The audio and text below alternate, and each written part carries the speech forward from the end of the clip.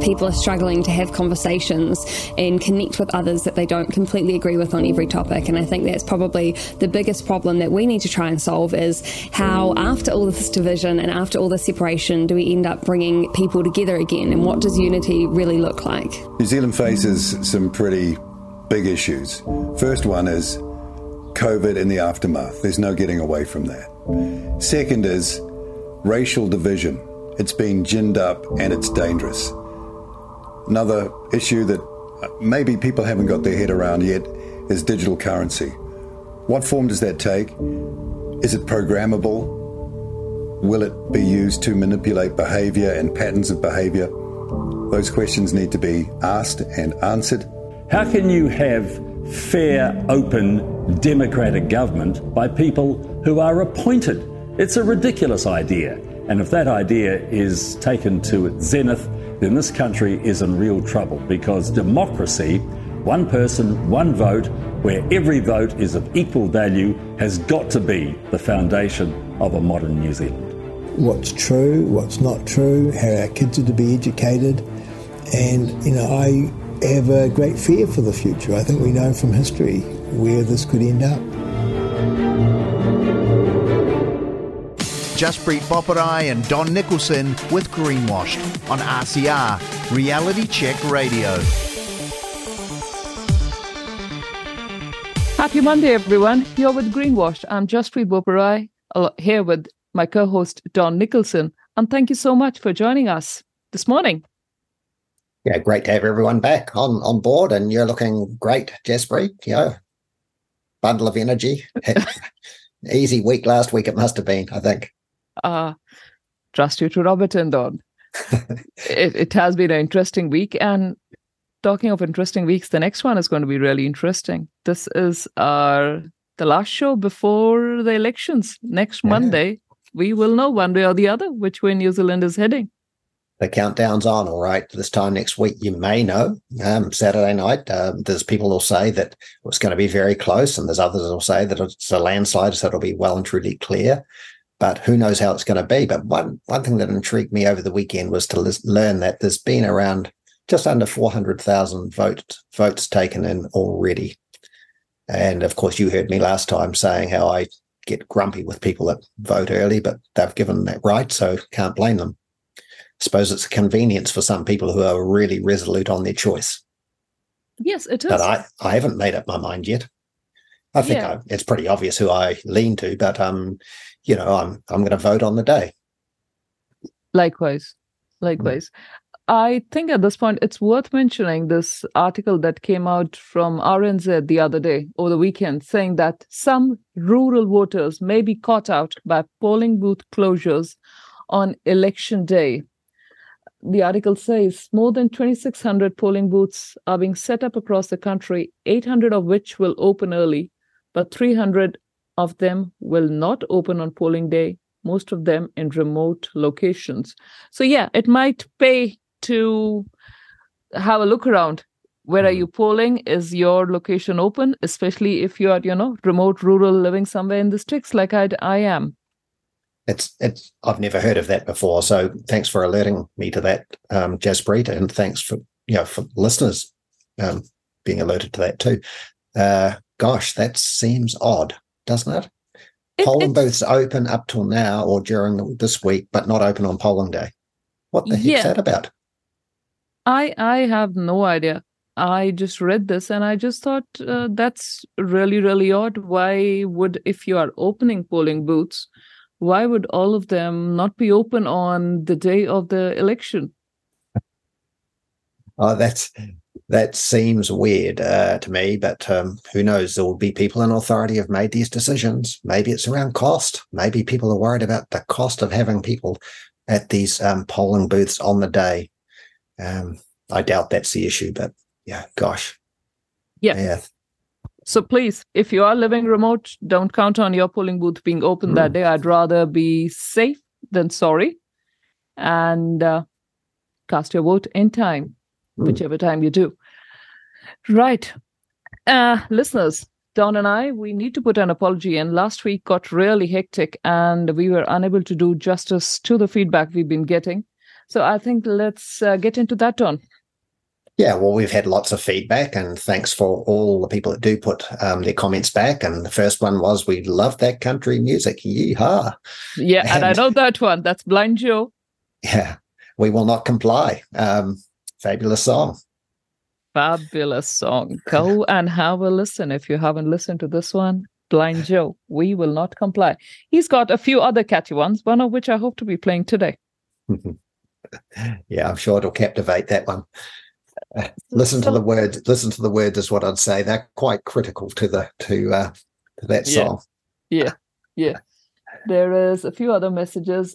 Towards the end of last week's show, Dawn and I asked what others think about the fact that Fonterra is now appointing or has asked for people to send in nominations for councillors to fill the diversity gap it is seen. And this has to be applicants who identify as a different nationality than a Kiwi and as a different ethnicity from NZ European /Pakeha.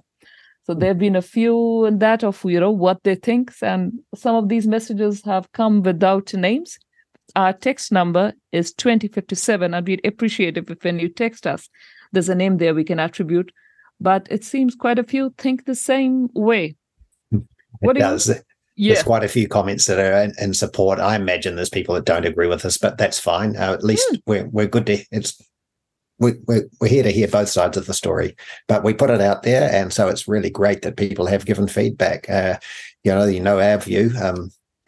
Board position should be merit based, and that's about it. Best Nothing man else or counts. woman for the job. Nothing else counts. Somebody else has written, it's just a trend, virtue signaling, and so on. And yes, we've seen more and more of this, haven't we? We've seen our biggest supermarkets count down.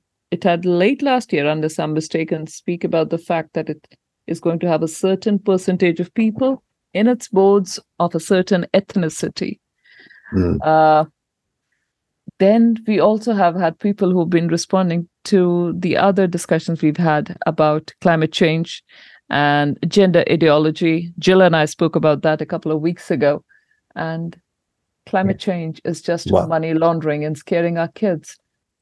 We make no apologies for focusing a lot on climate change. I know that it probably drives some people crazy, but it's everywhere. It seems that it's only risen to people's awareness in the last 2 or 3 years since the COVID regime came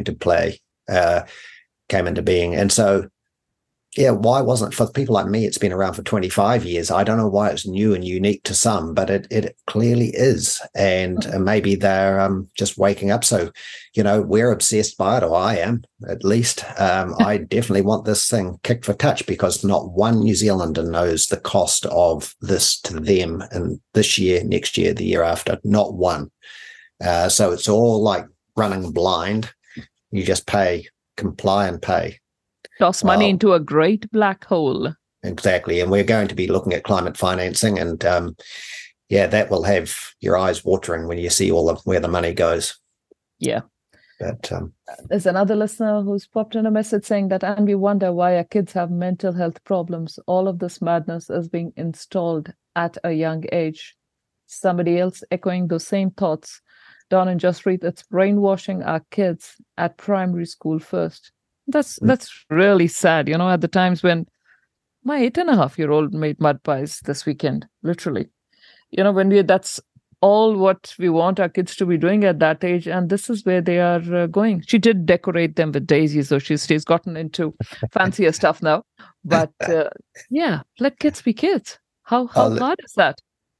Look, and I remember my mother with my daughter making mud pies in her garden with her. I mean, it's a lovely thing to see. A grandmother or parents with their kids, and even seeing their kids playing with nature effectively. Really funny. Yeah, so if you are telling me, at age 8, they need to understand, and this is from the curriculum, they need to understand gender as a social construct. My answer is always going to be poppycock. Yeah, I think there's more and more people waking up to that. And, that there was I went to an ACT party pre-election meeting in Invercargill a few weeks ago, and I put it to the ACT guy. I said, are you okay with having transgender people reading nursery rhymes to kids, especially coming to school to do that? And he tried to deny for a moment that it existed. And he also said, but where it does exist is in the public library, where people have got the free choice. And that was his out. I just thought it was weird, but he certainly got roasted by the other people in the crowd. So I think he'll go home with a different opinion. Amazing how they're all for free speech when it is speech that they prefer. I'd like to pop in something that Jill has always mentioned whenever the drag queen speaking to reading stories to children comes up. She's always said, just be right here. They are cross-dressers.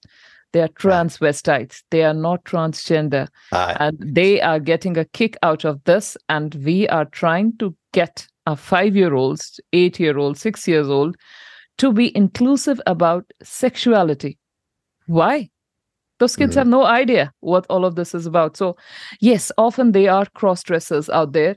And just like Don, that's the way I'm inclined. They have no business being there. Let that be in clubs where there's adult entertainment. Mm-hmm. Anyway, we've also got a few messages here, Don, about the discussion we had with Professor Peter Ridd from Australia last week. Yes, and a lot of people gave me offline comments about it too. They thought it was one of the best interviews we've done. And well, I thank people that make those comments, because none of this is easy for those of us that aren't involved in the sciences. We try and do our best. We're all lay people trying to get the best out of our guests. And people said that was just such an authentic interview. And thank you very much for doing it. So Peter was the most unassuming guest and so gracious. So great that people liked it. So for someone who hasn't listened, we had Professor Peter last week talking. And Peter, after well over 3 decades with a particular university in Australia, was kicked out basically because his views about certain things, though the pretexts ultimately were different for the court action, but his views were about the coral reef and how all the money being poured into conservation was essentially money down the gurgler, because he said the coral reef is perfectly fine. And we've got a few messages here. Someone has echoed Peter's words that the coral is like a weed of the ocean, like our pines. Cheers. Thank you for that. It is money laundering through the blind.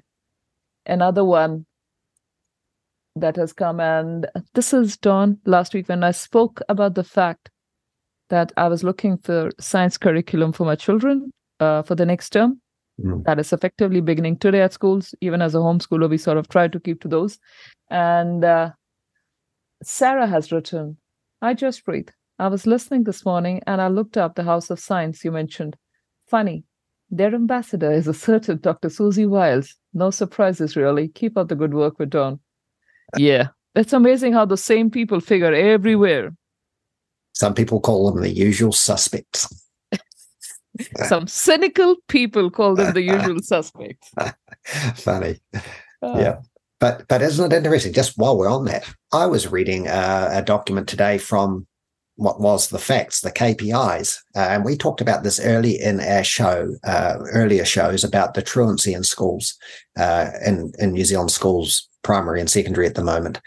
And I don't know if you saw that, Jaspreet, but the rate of children not going to school and teenagers not going to school now, that means 90% of the time, so 9 days out of 10, has now down to 40. There's 40% attendance.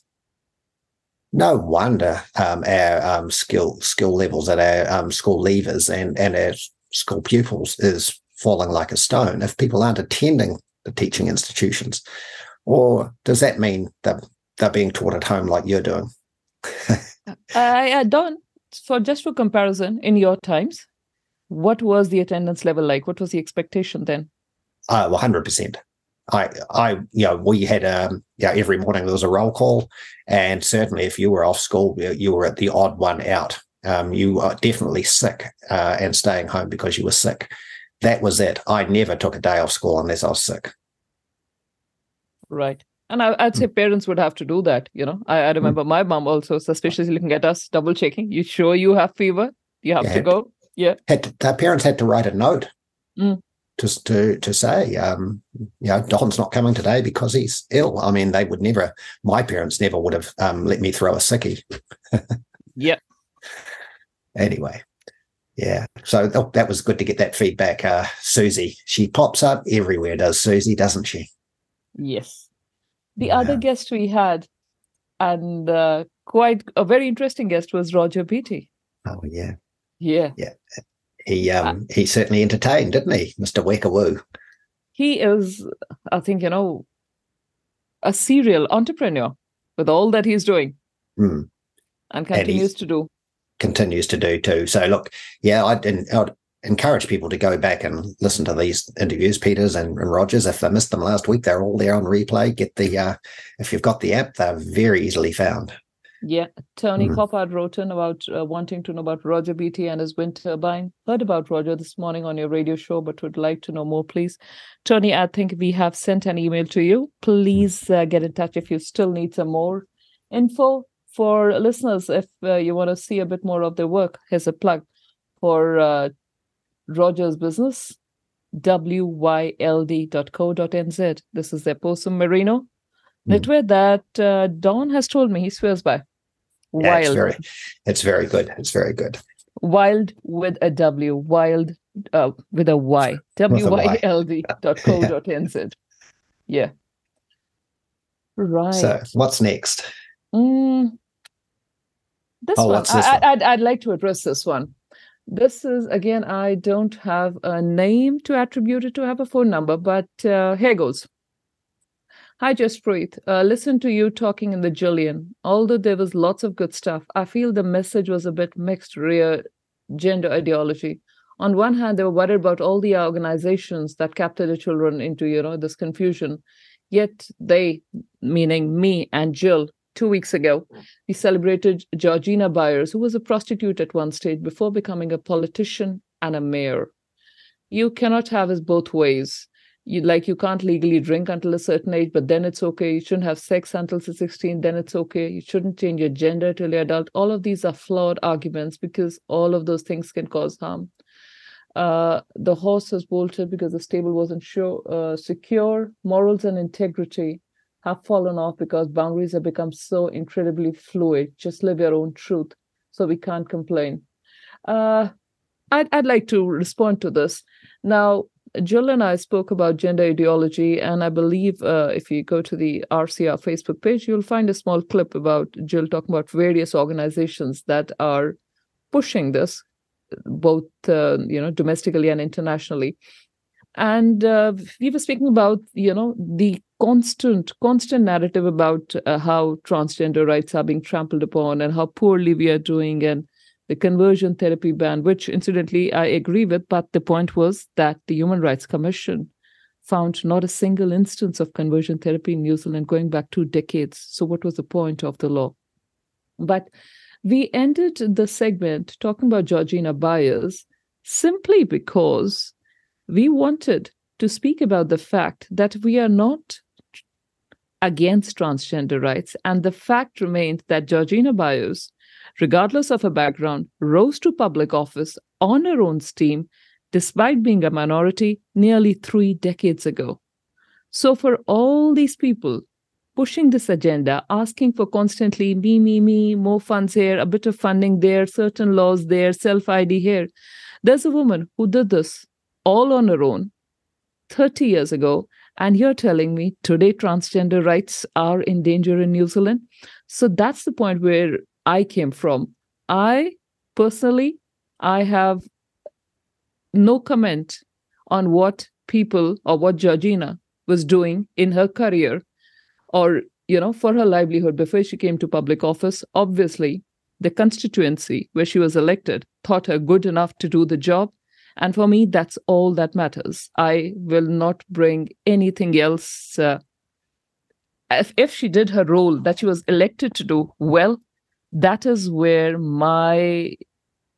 that's where my interest ends. I am not looking into anyone's personal lives, sexuality, genders, livelihoods, and sitting here and making a moral judgment of how they made their money. Was it, well, was it good or was it not accepted? So that's where I'm from. Well, you've made your case well. And, I look back at Georgina's life, and she's passed away, but she certainly had to face a lot of headwinds to get to the position she was in. And I know the people of South Wairarapa, I think it was Carterton area, voted her in as mayor and then an MP or vice versa, and did the job. So, that's where we leave it. Yeah, that's where we leave it. So it doesn't matter to me that her past, she was a prostitute who rose to public office. My only interest was when she rose to public office, did she do a good enough job? And obviously, if the people who elected her saw that, she was fit for it. And that's it. Go on merit. Nothing else. Don't ask for a reservation. Don't ask for a quota. Don't ask for privileges. Just go ahead and do it. Sadly, the next comment we got back was in reference to me calling the legal profession basically prostitutes in some way, because and now you've sort of, this wasn't a good segue into this, I know, but someone said political prostitute, a prostitution is the term, a prostitution. We certainly don't mean that in regard to Georgina, that's for sure. This was in regard to my accusation that the legal profession knows how to milk money out of clients and find a cause. Now, that's not for all legal people either, but it's just we were referring to the Lawyers for Climate Action. Yeah. And, so let's keep things in context here. There's the next one is for you, Don, from Rosa. I agree. Vote on the day. I made the comment that we should only vote on the day. And if there's any voting that comes in after the day, for perhaps from overseas, it should all still be voted for on the day, put in the voting boxes and counted on the following Monday if necessary. But vote on the day. I cannot take this early voting. I know you've made your mind up. A lot of people, the 400,000 have made their mind up. But there's a lot of things happening with the politicians at the moment. I certainly they can sort of have some foot and mouth in the next week and upset the apple cart. So I certainly can't vote prior to the day, but obviously 400,000 people have, and a lot more before next Saturday. So it's a bit like I'm very much negative to public polls in the month of an election. Now, call me a control freak. I just think the bias around the polling that's going on, and the margins of error, do the public polls influence people the way they vote? Well, when I read that 12% of people going into a voting booth have no idea who they're going to vote for, I think public polls do probably influence them. So, I'm watching the Australian referenda vote as well, and the politicize, the absolute bias that's in some media platforms over there is incredible. I don't know how we get above all this stuff and have legitimized elections, because to me, these elections where you actually have all this almost advertising for, one line can alter an election. If someone just gets one word out of place, the media are on it. I can't take it. I just wish these people would diminish their output in the months leading up to an election. And I know that sounds very authoritarian, but I think it's the other way. You're laughing at me and you're thinking, Don, you've lost it here. You're not on the right wavelength. I feel like passing my cup of chamomile tea across the screen to you, Don. Right. I'll take the next one. Dear Jaspreet, thank you so much for taking one for the team and sitting through that UN conference. This is the 5-hour one I sat through last Friday by the United Nations Association of New Zealand, the in-person seminar that was going to be in Wellington, taken online because of security concern from conspiracy theorists. So she says, thank you so much for taking one for the team. I can't believe you didn't throw things at your computer and break it during the process. Chamomile tea. I'm pretty sure my blood pressure would have given me a heart attack if I had to do that. So Osumi gave us an inside story after what happened. Keep up the fantastic work. I feel like you and all the RCR folk are akin to the French resistance during World War II, and I'm so grateful. Aroha nui. Libby. That's so kind of you, Libby. Thank you. But, while wild dogs couldn't keep me away, wild horses couldn't keep me away. It was something, I paid $30 for the privilege plus GST or whatever it was. It was certainly interesting to get a few clips from that one. And what stands in my mind is, of course, the World Health Organization Chief Tedros zooming in, talking about the fact that we'll have a legally binding international health treaty. So suddenly we lose control here to an NGO like the United Nations taking over our healthcare systems. What also echoes in my mind is the ex-Reserve Bank Governor, Dr. Alan Bullard, talking about the fact that New Zealand needs to be ready. We need to be ready, this Southeast Asia Pacific region, for millions of climate refugees. And I wonder where we're going to house them, put them, feed them. Oh, of course, the banking fraternity and the building fraternity and the planning fraternity will be having a field day with all this, that's new demand. It's going to create masses of opportunity, as any excess demand does. Those people do well out of it. So you can see how the stimulation of an economy will happen with all that mass migration. And to hear on the other side of it, Jaspreet, do you think we're sort of the petri dish for the South Pacific, for the world even, showing how it can be done, how this climate refugee status will just, an open door policy for New Zealand will work well? Yeah, the biggest UN lab rats in the world on small isolated island with a captive population of 5 million at the bottom of the world. And I think why I didn't think of all this in 2008 when I came to these shores. Yeah, well, look, just on that, I know we don't want to be miserable and uncheery about it all, but you look at what's going on in Europe.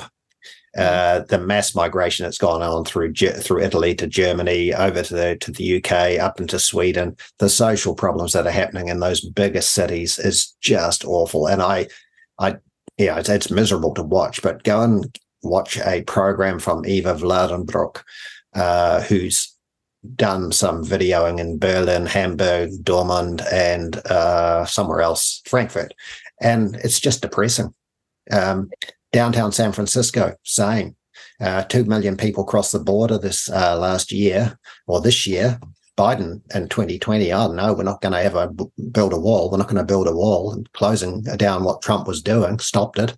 And today, or in the last few days, he said we're going to build a wall. He's going to do another 30 Ks. And he hid behind the appropriation for the dollars and cents to build the wall was done under Donald Trump's time, so he couldn't back off. Well, he's actually let 2 million people through the southern border this year, illegal aliens.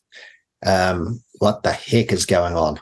And keen listeners and subscribers to the RCR Foundation Club, there's a plug for the Foundation Club, would have seen in the morning emails that you get each weekday, one of those you would have noted that there was this article about New York hospitals overwhelmed by migrant needs. And this news story that NBC News US has done, where it spoke about the fact that in one particular hospital that their correspondent, Julia Ansley, visited, where migrants make up a quarter of the patients. And this is the Bellevue Hospital.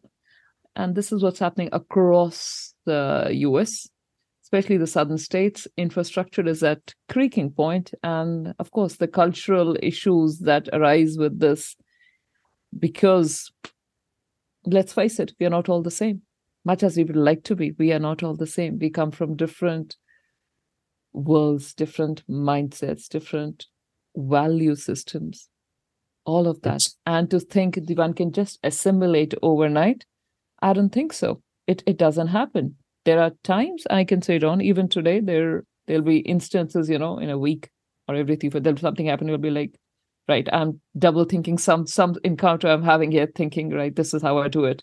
And that's not to say one considers oneself different, but it's just that, 30 years of my life I spent in India, and I spent 14 years here. Well, there's a giveaway. I'm 44 today. And there is different ways of looking at the world, different worldviews. Yeah. And there's conflicts.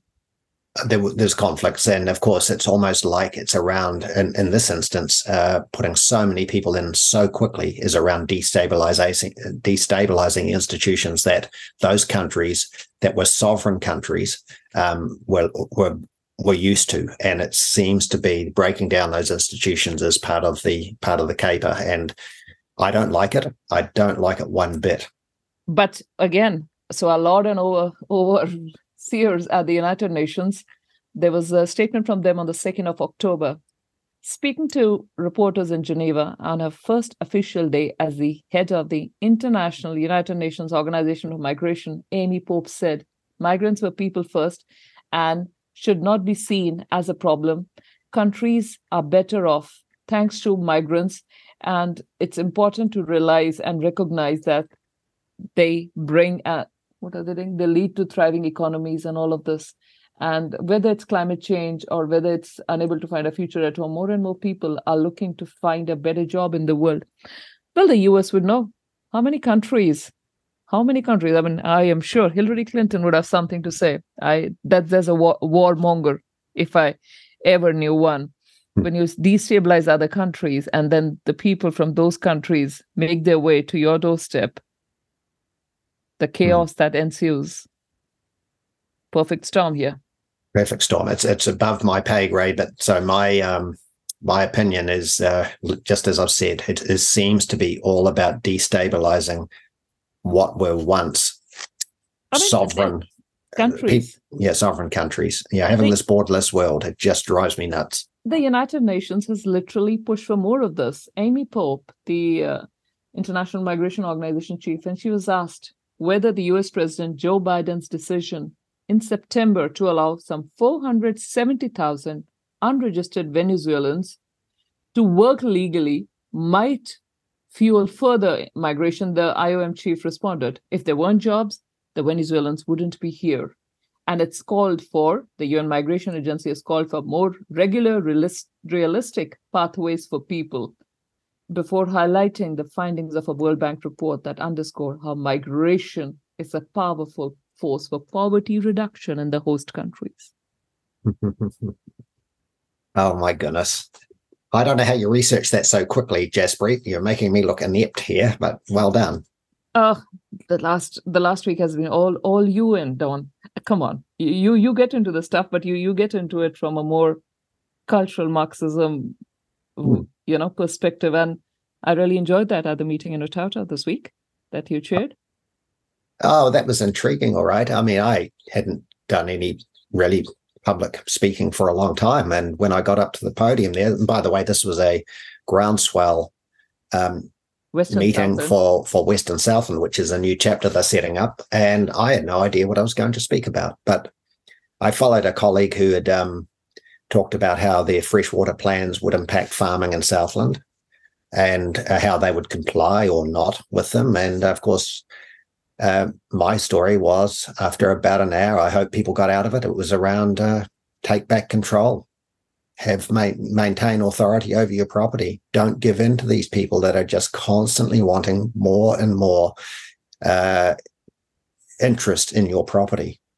And that's what it is. I mean, we're talking about freshwater farm plans, mandated ones. I made fresh farm plans when I went farming in 1982. And the first thing I did was get a big aerial farm map, make sure I knew exactly where the gullies and things were, fenced off all the waterways, built shelter belts, did soil tests, didn't over-fertilize. I mean, just basic common sense stuff. Now we need a regulator to do all this, thanks to David Parker and others. So let's hope by this time next week, if there's a change of government, all this goes out the window. But I'm not holding my breath because I'm not hearing it from the main opposition party today. Is not really saying they're going to get rid of these regulations quickly in the first 100 days. Don't know. But anyway, it was a great meeting. And but in the end, I wasn't confident that I'd encouraged enough people just to challenge their own thinking about complying. Now, you have the saying, comply till you die. And, it resonates with me. No, Don, you undersell yourself. I think you did. Considering that meeting began at 7, it's still lambing, and for a few, there's still a bit of, tail end of carving to get through. The fact remained that no one left that meeting till 10 after, a cup of tea was had. I have never seen farmers, 60 of them, sit for 3 hours in the evening, well past their bedtime, 7 o'clock to 10 o'clock, and then, head home to wherever they had to drive to. Now, it was a good meeting. And I think between you and your mate, there was a good perspective. I certainly enjoyed that day. All right, good. That's nice to hear. And boy, we're still going through this feedback. We better move this along, huh? Yes. Hi, Don and Jaspreet. Thank you for enlightening, Sean. We can hear your frustration. Thank you for keeping on pushing, and hope and pray those of us listening would get behind you. Regards, Maureen. Thank you, Maureen. I for one, am enjoying myself, honestly. I don't let this get me down too much. It is what it is. And not complying till I die. Well, I have to say, it's been funny, Maureen, to listen to and read some of Jaspreet's feedback. There's a big billboard in Auckland with yours truly and Jaspreet on it, and it's huge. And we had a wag ring us today and over the weekend, and he said, "Is that Times Square?" Simmons Street, Auckland, 8 by 25 meters. Oh gosh. I am so happy I live out in the sticks where I do, Dawn. I am not cut for this level of public scrutiny. But yeah, certainly going to enjoy this fight. It keeps me going. And I don't see Dawn laying off anytime soon, do I, Dawn? Who knows? My energy levels are okay at the moment, but I do flag occasionally. But interestingly, there's the one here on fluoridation. And regardless of your pros or your for or against it argument, I'll say this: I was the only child in my family that had fluoride tablets when I was a kid, and I had the worst teeth of my family. Like, I had so much amalgam in my mouth by the time I was 10 or 12. So perhaps I'm not the good ad for people that want to fluoridate water. People don't want to fluoridate water. I know they don't. But the authorities do. The authorities do. So this email is from Julie. Dawn and Jaspreet, have you talked about fluoride in the water? How will it affect when our councils do this next year? I believe other hosts have spoken about it, Julie. And I note that recently the Whangarei District Council has defied the government and halted the $5 million fluoridation mandate. And the mandate has come from the Director General of Health in July 22 that required 14 councils, including Whangarei, to add fluoride to drinking water under the Health Regulation Amendment Act. And the cost of fluoridation for the council is estimated at $4.6 million for 60,000 people and cost another $100,000 to run. This is mass medication as far as I am concerned. And good on this council actually for standing up. 2 of the councillors have asked for a community referendum, and the council's pause may affect its ability to meet the government deadlines. And, there's quite a lot of risks hanging here, because if they are non-compliant, they face fines of up to $200,000 and a daily penalty of $10,000 for continued non-compliance. So the council is risking a lot. Yeah, it was. And I just remembered, Jaspreet, it was Paul Brennan interviewing a guy called Roy Shomtalu. He's living in Arrowtown, questioning the Arrowtown push to have fluoridation. So maybe if you look back on the replays, you'll get some information from that. Yep. It was about a month ago. Andrew Watts has sent us a link. Thank you, Andrew, because we were looking for another speaker from South Africa talking about what's happening to white farmers over there. And he sent us a link, and I will look into this. Thank you so much. And we'll see if we can get another speaker specifically from the farming community in South Africa. And there's one last. This is from Honey, is the name given. And he says all corporations are pretty much run by WEF, as well as, the government, farmers, and whatever else, all the rules that we are. Look, we've spoken, Honey. We've spoken today about, going through this feedback, and how many times have you mentioned the word United Nations directives, or, International World Health Organization directives, or the UN Migration Compact. It is pretty obvious, yet isn't it stunning, Don, how as a run up to these elections, not one politician has acknowledged where they get their orders from. I think you were being kind earlier on. You talked about the UN being an NGO. I think it's a bit bigger than just a non-government organization. It's not an NGO in my mind, but I'm not sure whether you said that tongue in cheek. Another bit of feedback here from Susan Peach talks about the interview with Ian McIntosh. Now, she wanted his slides, and I'm not sure whether we've posted them or not on our website, but Ian has done a 12-minute video clip that we're trying to get up for him on the RCR sort of network somewhere. Now, if we can't, we'll say sorry to Ian now, but we're trying our best to get it up. It's about, he does a 12-minute yeah, now we'll have it. We'll have it up by the next show. Definitely, we'll have a link for you where it's been uploaded. Yeah. Just for now, we will just have to ask for a bit more time to get that up. God. So I was just reading Honey's feedback. This is not about the money. It's about living. Call this crazy, call this far-fetched, but it's going to take all the people to shut this down ASAP. Let us not make money, because if it is, the decision's already been taken by the elites. Read the documents. Iron Mountain, the blueprint for tyranny. NASA, the future is now. And forest fires, a military weapon 1970. And reach out to me if you want me to forward these documents to you. I will reach out. I have an email address for Honey here, and thank you so much for your email. Now, another thing that caught my attention this week was seeing the face of Chris Hipkins on Women's Weekly. Yeah, that's hardly blatant electioneering at the last minute, is it? But we have a bloke on Women's Weekly who could not define what a woman was, Don. That the contradiction's not lost on me. No.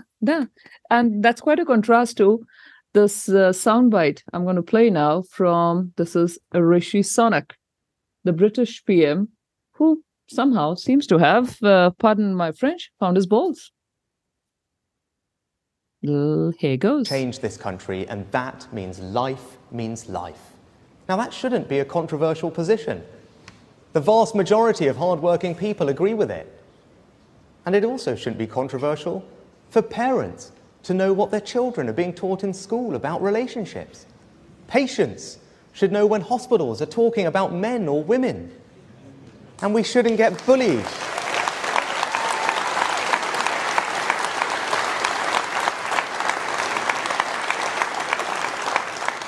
And we shouldn't get bullied into believing that people can be any sex they want to be. They can't. A man is a man and a woman is a woman. That's just common sense. So perhaps Labour could take a pointer from if they want a few more votes. Who knows, Don? Yeah, well, that was exactly. That was at a conference called Long-Term Decisions for a Brighter Future. I would have thought that short-term decisions could have been one that could have been taken for the brighter future. But, gee, amazing to have the Prime Minister of the UK talk like that. That was outstanding. He was outstanding in his field, yeah, as they say. But we haven't got people in New Zealand that can say it that clearly. And it's hardly a controversial statement. It is hardly a controversial statement. If someone can't say this much, well, they deserve all that they are getting and more.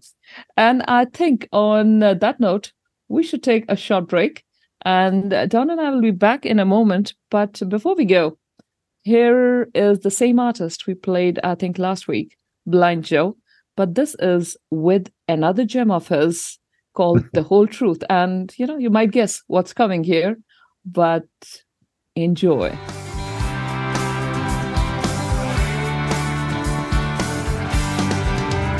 If you're born with a penis, you're a boy. And if you can have a baby, you're a girl. And if you don't like this song cause you think what I'm singing's wrong, you're the dumbest human being in the world. Now, I ain't trying to cross no lines or make nobody tense, but it seems to me that these days we've all lost our common sense. Well, if this song offends you, friend, it's time to dry your tears and face the facts that we've all known for at least 1,000 years. Yeah, if you're born with a penis, you're a boy.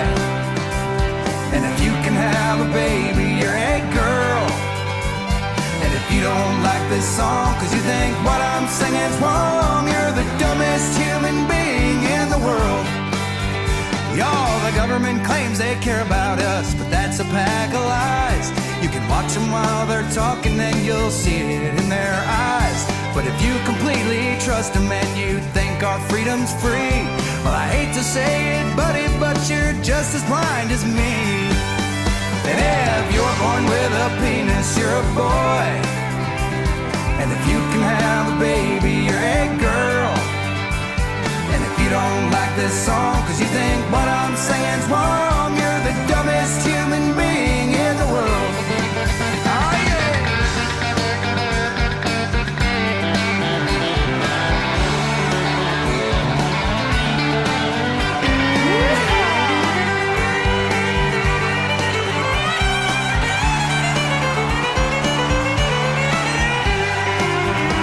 If you're born with a penis, you're a boy. And if you can have a baby, you're a girl. And if you don't like this song, cause you think what I'm saying's wrong, you're the dumbest human being in the world. Yeah, if you're born with a penis, you're a boy. Everybody! And if you can have a baby, you're a girl. And if you don't like this song, cause you think what I'm saying's wrong, you're the dumbest human being in the world. I said if you don't like this song, cause you think what I'm saying's wrong, you're the dumbest human being in the world. Yes,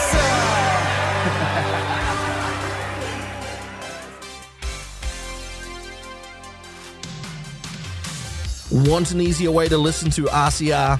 Well, you can now download the brand new Reality Check Radio app, both on iOS and Android. We've completed our beta testing and the app is now live. You can visit the app stores direct or find out all you need to know at www.realitycheck.radio/app. That's at realitycheck.radio/app. Our test bunnies have been hard at play to ensure you have access to everything. From listening to our live broadcast, downloading some of our incredible interviews, and checking out the latest blogs, all from the very same app. So get listening and download the RCR app now. Jaspreet Boparai and Don Nicholson with Greenwashed on RCR, Reality Check Radio. Welcome back to Greenwashed. Jaspreet and Don, thank you so much for joining us this morning. Our number is 2057 if you want to send us a text, or email us at inbox@realitycheck.radio. And I'm just looking through some of the papers and the greenwashing headlines over the last week, Don. Let's begin from domestic ones. The dairy news. There's a small red flashing blurb on the main page that says, "Just don't forget the science."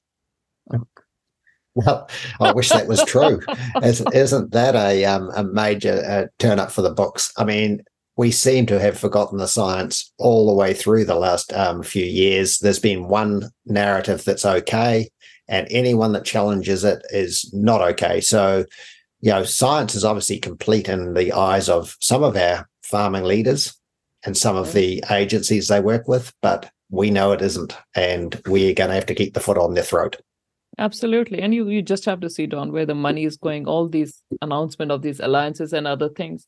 The second page that goes on to say, it says that strong co-op vital. If it wasn't for Fonterra, we would be getting paid for our milk just a little bit about the cost of production. No more, says Greg Gent.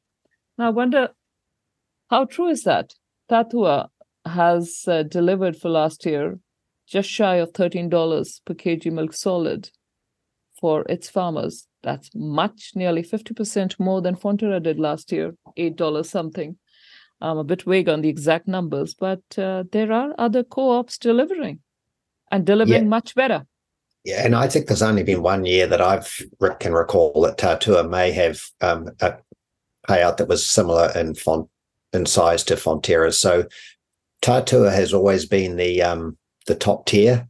I'm not sure. I assume they're into different type of value-added products. I'm not entirely sure, but I imagine they run a lean machine as well. And I have to say an observation from a person that's not a Fonterra shareholder is that they ain't lean and mean anymore. And you guys that are shareholders are paying for that. Yep, completely. And you will now pay for the diversity-based appointed councillor who will have to identify as a non-European, non-Pakeha, non-Kiwi, because that's what they're saying, different nationality, different ethnicity. All of that doesn't just pay for itself. Wow. Maybe they can get a transvestite from out of Mongolia. That would perhaps fit the bill, would it? There's an idea. There's an idea. Best man, woman, or whosoever for the job. I thought that's what Fonterra's entire role was. There's also this from Acts MP, Mark Cameron. Ag Minister doesn't understand farmers. Yeah, he just understands the dictates from the United Nations. Yeah, and sadly, there's no potential Ag Minister after next weekend maybe understanding that either. They all are hiding behind you must jump all these hurdles. And of course, all the marketing people in the big co-ops and big processing companies are saying we must jump all these hurdles or else we'll have trade barriers. Well, I still say to you, and I'm repeating this time and time again, New Zealand producers already have the highest status, the gold standard of trading commodities, and that is subsidy-free. We don't ask the state to pay their taxes to subsidies or subsidizing farmers. That surely should be a fantastic gold standard that we should have the rest of the world aspire to. Then we can actually start talking about what other things, if they're going to be trade barriers, then there could be some legitimacy around them. But at the moment, anyone that threatens trade barriers because we're not meeting our climate credentials is speaking with forked tongue. Yeah. And, Damien O'Connor, he completely understands what Agnes Kalibata, the UN Food Envoy, has to say. The ex-Rwandan Ag Minister, appointed as a puppet head to the United Nations Food Envoy role, who destroyed her own country's ag sector and is now dictates what the rest of the world should do. The hypocrisy would be breathtaking if it wasn't this ridiculous. And none of our ministers, none of them leading up to the elections have said a word about this, or even the fact that we have, ex-Reserve Bank governors, our own sainted Ashley Bloomfield and others speaking at these UN conferences. Let's just pretend none of that happens. We are really good at that, ostriches, heads in the sand. But I enjoyed this article, Substack article by RCR, another RCR host, Peter Williams, who's written this while he is in Spain. And he's written the fact that Simon Wilson, the NZ Herald art writer, who also covers climate change, amongst other things, that New Zealand farmers should vote green. Vote green. The Greens want to bring methane emissions into the ETS from next year, start charging farmers for their ag emissions. And even with the decreased demand from China, writes Peter Williams, most dairy farmers will struggle to break even. The Fonterra price being offered is $6.75 per kg milk solids. And the NZ Herald says farmers should vote green, income out taxation, because that's the only way New Zealand, especially dairy, will be able to crack it in the world markets. Isn't it amazing that nobody, not even those supposedly standing up for rural New Zealand, say anything? The Fonterra CEO, Miles Harrell, is quoted by Simon Wilson in the Herald saying that it's not good enough that we have a carbon footprint, only a third of the global average. We must do better. Comply till you die. Yeah, it's like the simile he draws here is interesting. Peter Williams says it's like saying after the All Blacks have won a Rugby World Cup final that we could have played better.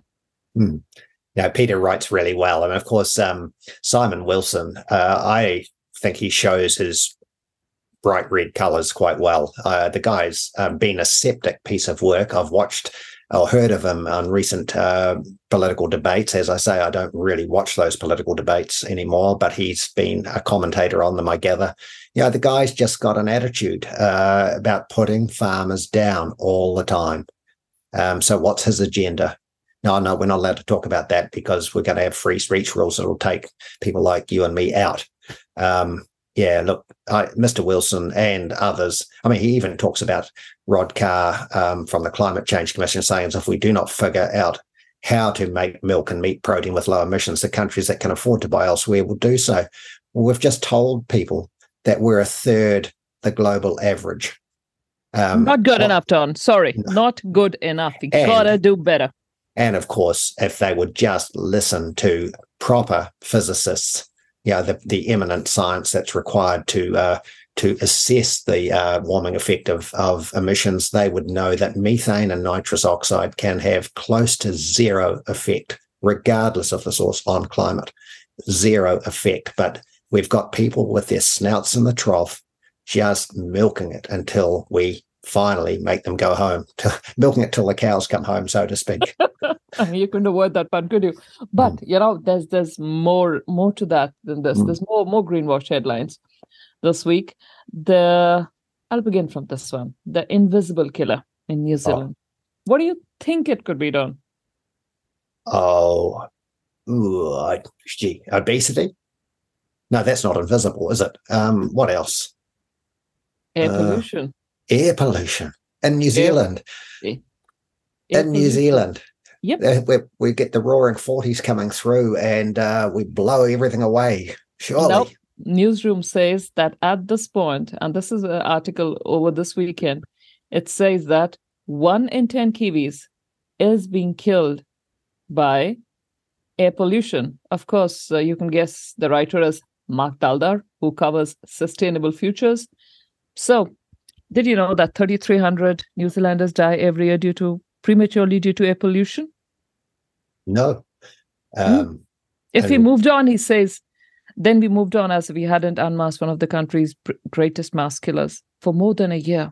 MSM Newsroom has been digging deep into the story and, figuring out more about air quality and how we are all, going to just choke to death. Mm. Well, I think I've got the remedy. It's get Michael Baker and Susie Wiles and get some flash new mask, and we'll just mask everybody up, and then we won't have to worry about the particulate matter in the atmosphere. It'll just be taken out. I understand what these guys are saying. I'm being facetious. Even in Invercargill, in midwinter days, we have an inversion layer on the coldest days, and you don't.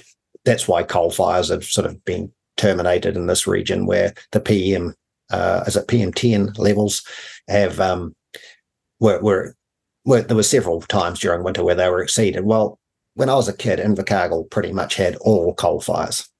So there was a lot. I love the smell of burning coal in an urban environment, to be honest. It's a very interesting smell, but it's a bit like the old coal trains. I love that smell too. Anyway, we don't have that anymore, and there's a good reason, because of those particulate matters that were in the atmosphere. But, still 3,300. You've got to listen to this. And I'm going to quote verbatim from this one. Air pollution is a murder mystery in reverse, says Mark Daldar. We know who the killer is, even if we can't see him. The victims, however, are faceless. It's a public health crisis. Another one, taking even more lives than COVID-19 in the past year, mounting a toll 10 times greater than the number of people who die on our roads annually. It's harder to write about an invisible killer, he says. And even though we know what's responsible, there's no murder weapon at the scene. And then he goes on to say what happens, what's going on. It is exhaust from internal combustion engines, specifically diesel, he says. When he goes back in history to say the 5-day Great Smog of London killed 12,000 people in 1952. Then he talks about Australian bushfires that were felt, the effect of which were felt in New Zealand. Then he quotes the World Health Organization. What business do they have here? But, I can't help but interpepper my talk about this because The UN is omnipresent. Even if people refuse to see it, the UN is omnipresent in New Zealand. And it is saying that the World Health Organization says chronic exposure to smoke can lead to loss of quality of life, increased morbidity, restricted activity days, kidneys asthma, and so on. And then, just like you spoke about wood fires, the other thing he says is wood fires. Wood fires are the ones that are, again, that need to be done away with. And cars, electrification, that's the whole article. It's amazing how they can find thousands of words for this nonsense. Oh, people often talk about people being in the pay of big oil. Perhaps these guys are in the pay of big electricity. I don't know. There's an idea. There's an idea. Yeah, maybe that's the case. It's the merchants of doom. I mean, it is right that we want our air to be as clean as possible, but we realize that we are an economy that's more urbanized now than rural, but we're actually very small in the scheme of things, and we're an island nation that does have pretty good airflow. So, the constant knocking of the internal combustion engine, or in this case as well, wood fires, after we've just banned coal fires. So let's ban wood fires now. I know we've got low emissions wood fires, but that won't be good enough either. And let's have heat pumps. Let's put ourselves into a single source of energy. A single source of energy. Let's just have electricity. Let's make ourselves really vulnerable. Hunger Games. Let's just do this. And he goes on to say, he says, getting people out of cars and electrifying the vehicles that remain won't only slash greenhouse emissions, it could also prolong the life of 2,200 people each year and avert. Guess how much is he saying this costs, social costs of this? Oh, it'll be billions. Yeah, $10.5 billion. Home heating is tougher. Wood burners are seen as a low carbon alternative to gas heating, but even, we need to know when we can get wood burners that will release no harmful emissions. And he goes on and on and on. Well, the evolution of things will make sure that things have less emissions over time. Look, I'm confident of that sort of thing. But in the end, the author of this almost is saying we don't want cars on the road, so we don't have to fix the potholes. We don't have to invest in roads. We don't have to, these people that don't like what we've got, and we've earned our keep over the years or earned our right to have them. Now we want to diminish them. I don't know what makes these people tick, but call me old-fashioned. Neither do I. Another thing going on the same vein about, the climate and all of this is this article from the BMJ, the British Medical Journal, which at one time, when my kids were younger and I remember doing some research here, I used to actually hold in some sort of esteem down. But times have changed. I've become a bit wiser as I've grown older. But here is this article. This was released just last week on the 5th of October. And it's an opinion piece in the British Medical Journal titled, "To Tackle the Climate Crisis, We Need to Transform Systems According to ancestral original instructions." And this article, I should preempt you by telling you who this is. It is written by Rhys Jones, a public health physician and associate professor in Maori Health in in University of Auckland. He is a passionate advocate for health equity, Indigenous rights, and climate justice. Rhys was the founding co-convener of Oratau, the New Zealand Climate and Health Council. So we have a Climate and Health Council. Do you see how these narratives are all coming together? So Climate and Health Council. We also, incidentally, have a public center for communications for medical communications. I think it's PMCC. And all of those have also been released. So in any case, I went through this opinion piece in the British Medical Journal by Dr. Rhys Jones, and he's talking about how do we sort out the climate crisis. It's a given. We have a climate crisis. Ours is not to reason why. He says we need to take history in order. And there he goes. Floods and storms hit Te Ika a Maui, the North Island, leading to the loss of life and major social, economic, and environmental upheaval. These extreme weather events have triggered a public health crisis with serious and profoundly inequitable, there's that word, equity, inequitable effects, while also serving as a warning of worse to come. He didn't use the term atmospheric river, did he? Which is a bit of a plus, because he could have used that and he could have made it all more catastrophic than it already has been, hammed it up. So Reece is his name, Reece Jones. He went on to say, and this really gets me, Aotearoa, and that still winds me up too. Susceptibility to climate-related events has increased by changes in land use and patterns of development that have occurred since European settlement. And this is the real killer blow for me. Settler colonialism, with its underpinning assumptions of superiority and resulting imposition of social, cultural, political, and economic systems, has transformed environments in ways that exacerbate the impacts of floods and storms. You and your ilk, Don. Oh, guilty. Totally guilty. You shall pay. You shall pay. And Just you pay. shall be decarbonized. Settler colonialism. So that's responsible for the climate crisis.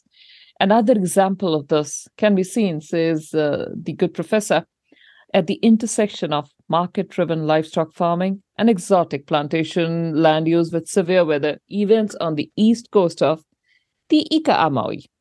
All right. And logging native forests, draining wetlands, clearing land for pastoral agriculture have led to soil erosion, soil loss, and so on.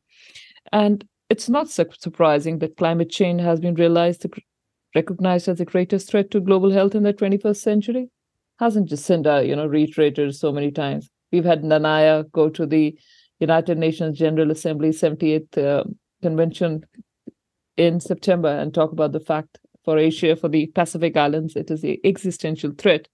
He says, as health professionals, we are taught that the first step in diagnosing and managing problems is to take a history. So the climate is now coming under the medical profession. This is the first thing I get from this. Climate is no longer physics or chemistry or, the atmospheric sciences or all of that, or possibly the intersection of all of this. Climate is now medicine, and medicine is climate. And they are attributing everything from cardiac issues to whatnot to the climate crisis. He says, when we look back and see this extractive worldview and way of being in the world is a feature of colonialism. And the ecocide that we face, that now govern our world are not inevitable or human nature, but the result of a series of decisions that have their origins and reverberations in colonization. Reverberations in colonization. Yeah, it's incredibly bitter, this whole article. I dare say I've written bitter opinion editorials before as well, but it's so divisive. There's nothing in here. He's been trained in colonialist universities, no doubt, and he's now basically wanting to be a renegade and a person who doesn't like what he's got around him. I mean, can we start from today and say, look, we've got a lot of good stuff happening in this world, a lot of bad stuff. Let's make sure we just have the right stuff ahead of us. We don't have to have this divisive. It's purposefully divisive. I mean, I've been watching this slow growth of the division in this country and the political forces that allow it to continue haven't said we're not going to endorse this stuff. We're not going to have the gravy train that some of the Maori elites are hot to get into. I will disagree with you there, Don. It's not just Maori elites and anyone. It's everyone there. The gravy train has is I don't think nepotism has is bound by race. Everyone has had a piece of the pie. I see people of Indian origin, different migrants put into certain positions where suddenly if you say something to them, they're racist. I see institutions like, Akina and the Aotearoa Circle, the Centre for Sustainable Finance New Zealand. I see the movers and shakers, and there's definitely money following this. There is, I'm going to play a little clip soon, and this was by the ex-director of Akina, which is, I don't know how many people are familiar with this name. Were you aware of this for a while, the Akina Foundation? Well, I've only, since you and I have been doing this program, have heard of Akina. And of course, we earlier on talked about carbon forestry, and we came across a company called ECOS and others, and Akina's name was mentioned. But no, Jaspreet, you're teaching me every day. And it's boring stuff, isn't it, Don? It's boring, it is drab, and, It would be boring if it was not so damning annoying when you realize how expensive this stuff is to every New Zealander. These people are feeding themselves at, they're feeding themselves at the trough that's costing you and I a lot of money. And, they talk about impact investing and the like. Well, yeah, and you take that right through to the links with Agri Zero, is it? Is it Agri Zero? Yeah. So it's just massive. Foundation, if you ever look at it, listeners, and it is akina.org.nz. So it's been around since 2008. At that time, the Todd and the Tyndall Foundations, they had a different name for it. It was called the Hikurangi Foundation, to support climate action at the grassroots level. Over time, this morphed into, they say they moved into social enterprise. I say they moved into social engineering. Mm-hmm. And their vehicle was financial investments. In 2014, at that time, it was a national government. They announced funding to expand this, the Akina's incubation and development services for high potential social enterprises. And I remember at the time hearing a whole lot. Suddenly, there was packaging, there was sustainability, there were brands that are now recognized, and I see a trail of, be it stuff like the Chia Sisters and others, all of these coming through, and suddenly there was a lot of hype. So Akina has been working there for a while. In 2018, Akina became a strategic partner with the government, Labour at this point, so it doesn't really matter who's at the helm of affairs, to begin a 3-year program to develop what they said to be New Zealand's social enterprise sector. They called it the Impact Initiative. And so the government partnered with this NGO. And Akina continues till today. It is they say the word Akina is a Maori word that means to challenge, encourage, or urge on upwards. So if you are into SDGs, I wish, because I am for climate action, I am for taking care of the environment, but I am not for legislated privilege. I am not for virtue signaling, and I'm not developing or, fattening your own wallet at the expense of the taxpayer. And that's what Akina does. It says it does impact strategy, social procurement, impact investment, and looking at how social enterprises review their business and impact models. All of this is literally what we speak about, the ESG, the environmental, social, and governance factors, looking beyond your balance sheets, looking beyond your bottom lines, which is also incidentally what your SDG is, the Sustainable Development Goals, again pushing you for all of these social engineering initiatives, which is also what DEI is, the diversity, equity, inclusion. So for me, DEI, SDG, ESG, there is not a lot to choose between them. Not a lot to choose. And of course, all this links into, as you say, the SDGs. But you remember when former Prime Minister Ardern got to the podium in 2020, she talked about the just transition. And this is all part of the just transition. I've had it come at me when I was a director in an electricity company, the just transition. It's all, it's a word that's used worldwide, and there are circles that you're talking about, the United Nations circles, and they've linked in all this. And you'll see aside from Akina, the Impact Investment Network, Aotearoa, involves even the Southland Community Trust. I mean, it's all pervasive. It gets everybody. It does. And I'm looking at a blog post from then Akina's director of Akina Invest, Jackson Rowland. It's on their website stating 13 July 2022. It shows Jackson. Behind him is the World Economic Forum, the Blue Screen Annual Meeting 2022.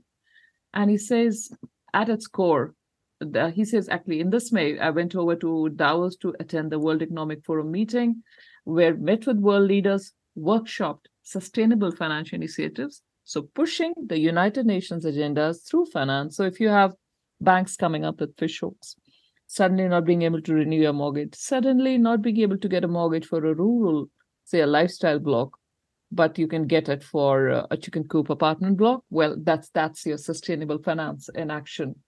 And so this is Jackson reflecting in this blog post about what he did. He says, I worked through, I got insights into research and reports such as the Global Risk Report. I networked with communities like the Young Global Leaders and the Global Shapers community, for which I have been a member for a number of years. And there were 2,000 people at the meeting, 50 heads of state, 125 global shapers and young global leaders, 200 NGOs, 300 government reps, 400 media representatives, and 1,250 private sector bodies, and they do nothing. We had, they were all there at their own cost no one anything, apart from their own savings. They pay their own way, didn't they? I'm sure they do, Tom. The World Economic Forum sponsors them. Yeah. And there are free lunches in this world, and I was born yesterday. Yeah.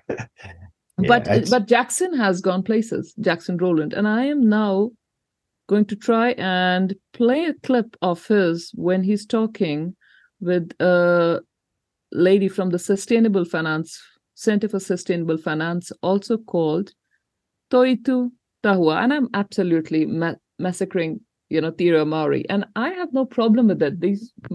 But these are two separate languages. As my teachers in India would say, don't, use English. Don't destroy two perfectly good languages. Let's use them in their relevant context. But here he is. And so he's left Akina now. And he'll tell you where he is now and what he does. Have a listen.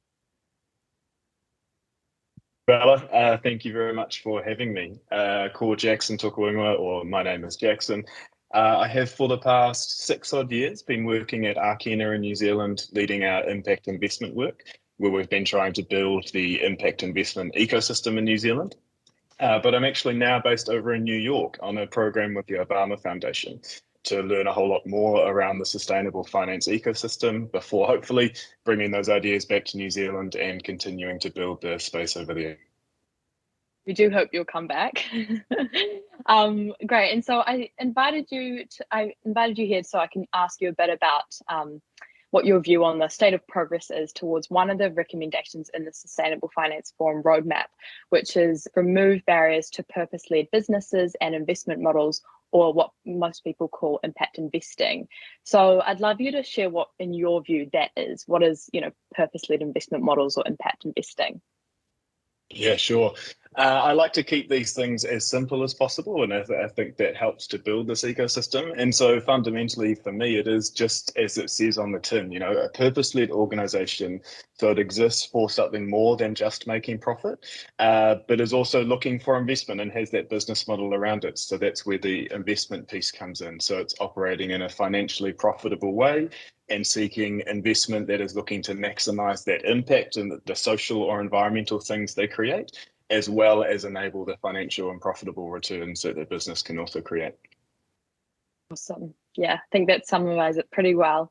And then your view on what progress to date has been. So given the roadmap was released a couple of years ago now, what can you reflect on as progress in the New Zealand context, and potentially your view on what the challenges have been to enabling this roadmap to recommendation to be realised? Yeah, sure. Well, I think it's really exciting and important in New Zealand that we've seen some significant things at a very high level come out, such as legal opinions to reinforce that directors can and should consider broader implications for the environment and things like that within their decision making. There's also, bills within government at the moment around increasing, explicitly making sure that directors should consider, again, climate and things within their decisions. So at that kind of high level, there's been some important statements to say, yep, this stuff is legitimate. Businesses should be thinking about broader outcomes. This is important. But what we're not seeing yet in New Zealand, and kind of the challenges here, is getting that to flow through to the organisations on the ground of all shapes and sizes, whether that's small organisations or the larger listed organisations. And I think part of the challenge that underlies all of this is this idea of kind of legitimacy. So in New Zealand, we're really familiar with businesses as a concept, and we're really familiar with charities as a concept. What we're talking about here with this purpose-led thing, it kind of sits in the middle. And anything that doesn't fall in either of those boxes creates confusion for stakeholders. And with confusion, we then think risk. And so that risk is fundamentally a reason why a number of people are not giving the support to these purpose-led organizations that they necessarily should. So this was Jackson Rowland speaking to the Center of Sustainable Finance from the Obama Foundation, where he's currently in the class of 22-23. I think he's probably passed out now because this video is a few months old. And the Obama Foundation says, our mission is to help people turn hope into action and to connect them to their worlds. We are creating value-based change makers around the world. And the programs they have are Obama Youth Corps, Future Leader Series, and they are spread across the world. They have special programs for Asia, Africa, Asia Pacific, Europe, and of course for US. And they are literally pushing the United Nations SDGs, the World Economic Forum agendas, all these NGOs who are unelected, unaccountable, and frankly undesirable. But here we are, and we have these, and I have no doubt that Jackson is a very earnest, well-meaning young person. But do they see what they are doing? What do they mean by, impact investing and purpose-led organizations? I thought if I begin a business, my husband and I run a business, the purpose of that is to provide us a good life, provide us a livelihood, and take care of the farm where we work and leave it in a better condition that we found it. I thought that is purpose enough, Don. Well, and plus you want to make a profit and pay some taxes, and you perhaps don't want to pay taxes, but that's what we do. But the thing, he did seem an earnest young man, but on the other side of it, he killed it all for me when he talked about stakeholders. I'm sorry, you run companies for shareholders. Shareholders should take notice of things that don't make them better off. So if you like to be a poor steward of your assets and, for instance, something climatic happens, then you take the rap. I just don't get why he wants to link in stakeholders. I am not a stakeholder in someone that owns a coastal property, for instance. Yeah, but he's echoing Klaus Schwab's words. Stakeholder capitalism has been the model. Absolutely. And so, just going back, I think you told me that the Obama Foundation found or wanted to find 500 young New Zealanders to educate, but then they lifted that quota to 1,500. Is that right? When Obama came in 2018 to New Zealand, they were talking about, he said, and again, look at the divide and rule. He said he's speaking to 20 Wahine Maori. Those are the words that were used, and the article came, Maori Wahine leaders impress Barack Obama, and it says he shared an intimate brunch with 20 Maori women where he told them that the work Maori are doing is the model that, he is using in the US. And they were talking about PhDs and how many more Maori PhDs that they would like, doctoral students, postdoctoral students, and all of that. And that is what gets me, just But it was buzzing about how is their business, and then what will these doctoral studies be in. So it was not like he'd be sponsoring them or something, but that's what they were talking about. And it surprises me that you have ethnicity-specific doctoral targets, doctoral student targets, and others. Well, encouraged by a person as well known as Barack Obama. I mean, what right has he got to be telling us what target we should have? Anyway. And everyone thought he was John Key's golfing buddy, but no, they are buddies of everyone. The NGOs doesn't matter who it is. So going back to Jackson's output, there, he seemed to be thinking that he was talking about something unique in a business sense. But I never got out of it that wasn't anything that wasn't just business as usual, except for perhaps where they want to involve the non-investor, the sort of the person on the fringes that has an influence. So the lady who was questioning him, she was asking him, how far do you think the sustainable roadmap, 2 years from that, what do you see? And listeners, if you want to check this out, please go to sustainablefinance.nz. Or if you've, lost the thread of conversation somewhere, give us a text at 2057 or inbox at @realitycheck.radio. So sustainablefinance.nz is the website that released, that is speaking about the roadmap to 2030. Think of Agenda 2030, do, same dates, anything, ring, put together the threads. But out there, they are speaking about the priorities that they have for the 2030 low carbon transitioning New Zealand economy. And then what I really enjoy is under resources, they have sectoral guidance about who to finance, how to finance, and then they have New Zealand's sustainable finance examples. And they talk about the Auckland Council Euro 500 million green bond. They talk about Craigmore Sustainables funded by ASB. It is one of the largest diversified companies in Aotearoa, has got 78 million as an innovative, sustainability-focused deal, and to help it to be a leader in land-based reduction of greenhouse gases. There is Genesis, there is healthy home loan packages, there is Maori business. They are talking about mostly all of these are from different banks or some in a couple of places, second-tier lenders, but they're talking about the banks have set sustainable funding targets for different years, which includes green, social, and sustainability-linked lending across the rural, property, corporate, business, and Maori economies. Silver Ferns, sustainability-linked loans, Spark, and all of this.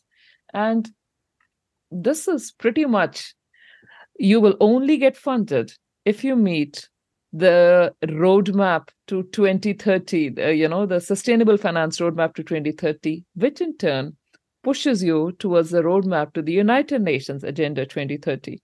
This is in the private sector. And if you look at your local government sector, we have the LGFA, the Local Government Funding Agency, lgfa.co.nz. It's been, I think, at least a good 2 years since I've been talking about it. Under their sustainability criteria, they have the sustainability lending, where they have the same categories: green, social, and sustainability-based loans to assist councils and council-controlled organizations to finance projects that promote environmental and social well-being. But what I like about them is that they have made it really clear that they say that we believe that it's our role to help push the United Nations Sustainable Development Goals. And they have their climate action loans, their criteria very closely linked to the UN goals.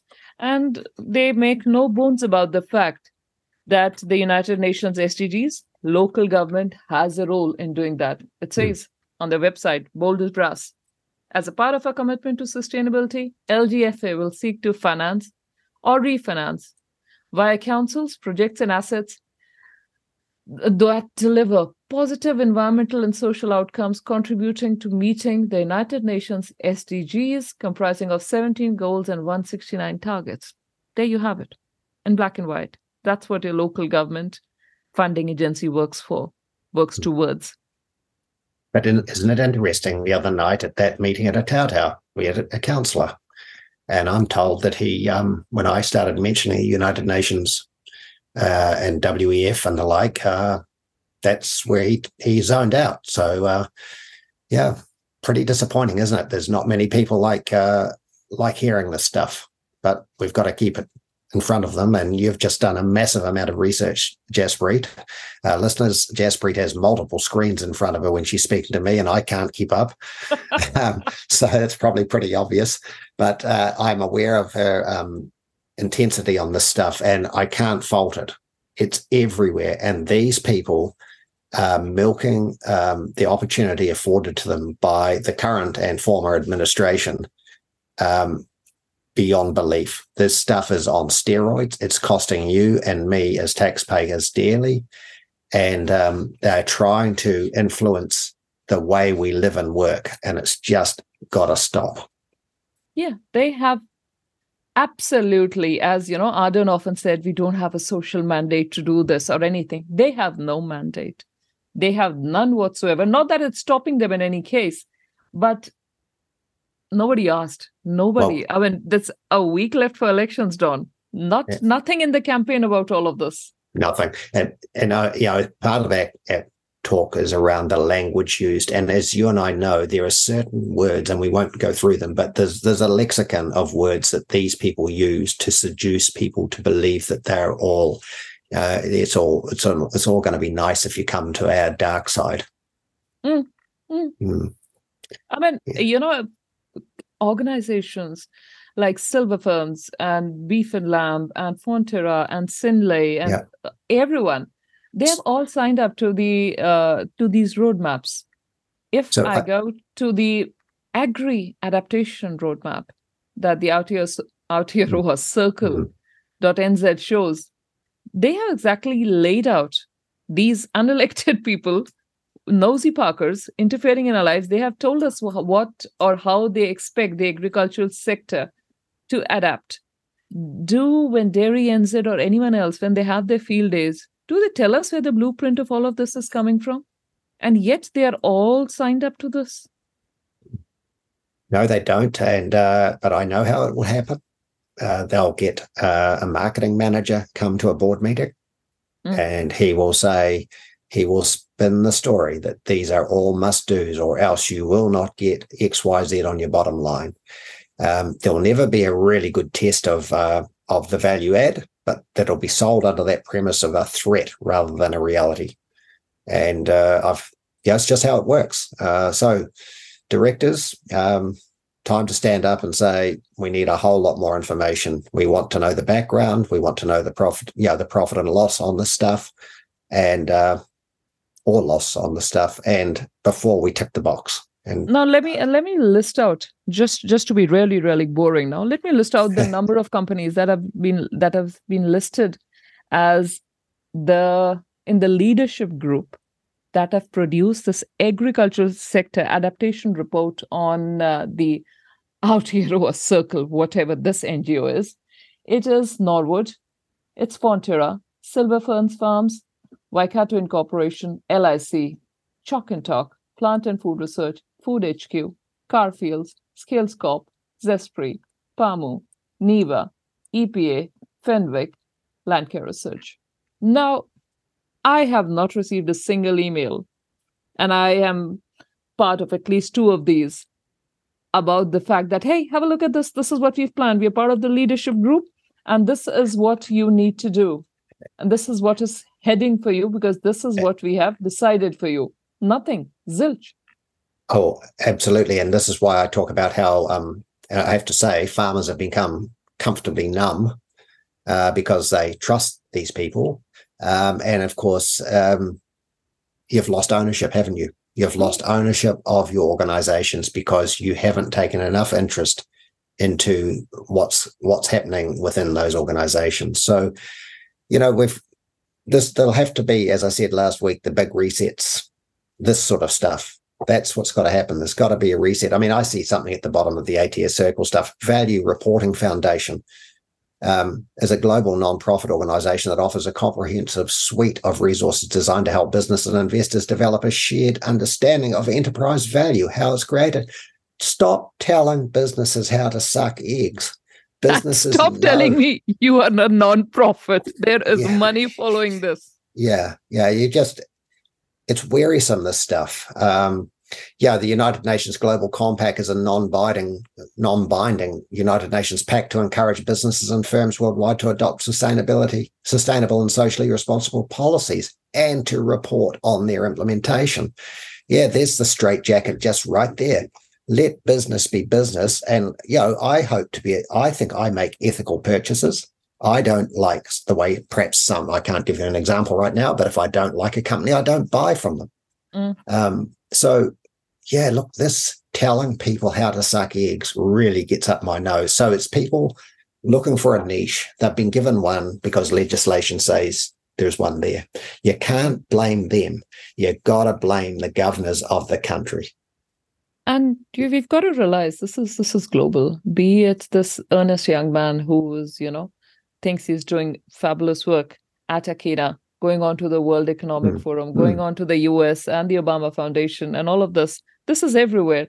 And Don, in fact, talking about the US, I think it's time to introduce our guest for today.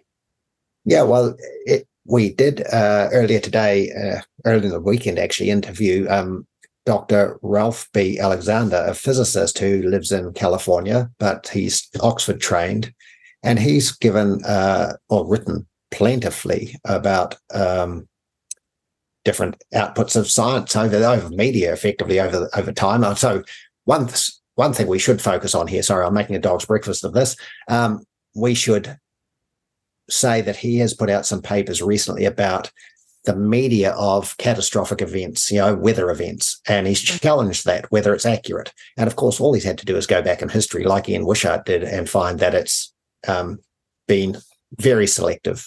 And in fact, there's nothing unique really going on in the world, apart from a slight signal on a bit of warming. So, Ralph gave us an hour of his time, and he was very generous with that. And he covered a lot more topics than that as well. So, sit back and listen to Ralph. He was really entertaining.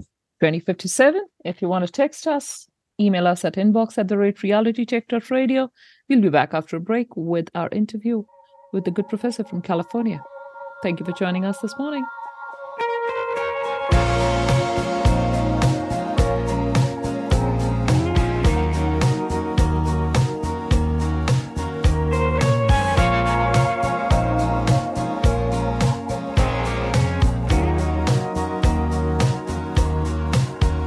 Well, there ain't no rock and roll ever since they sold out Rolling Stone.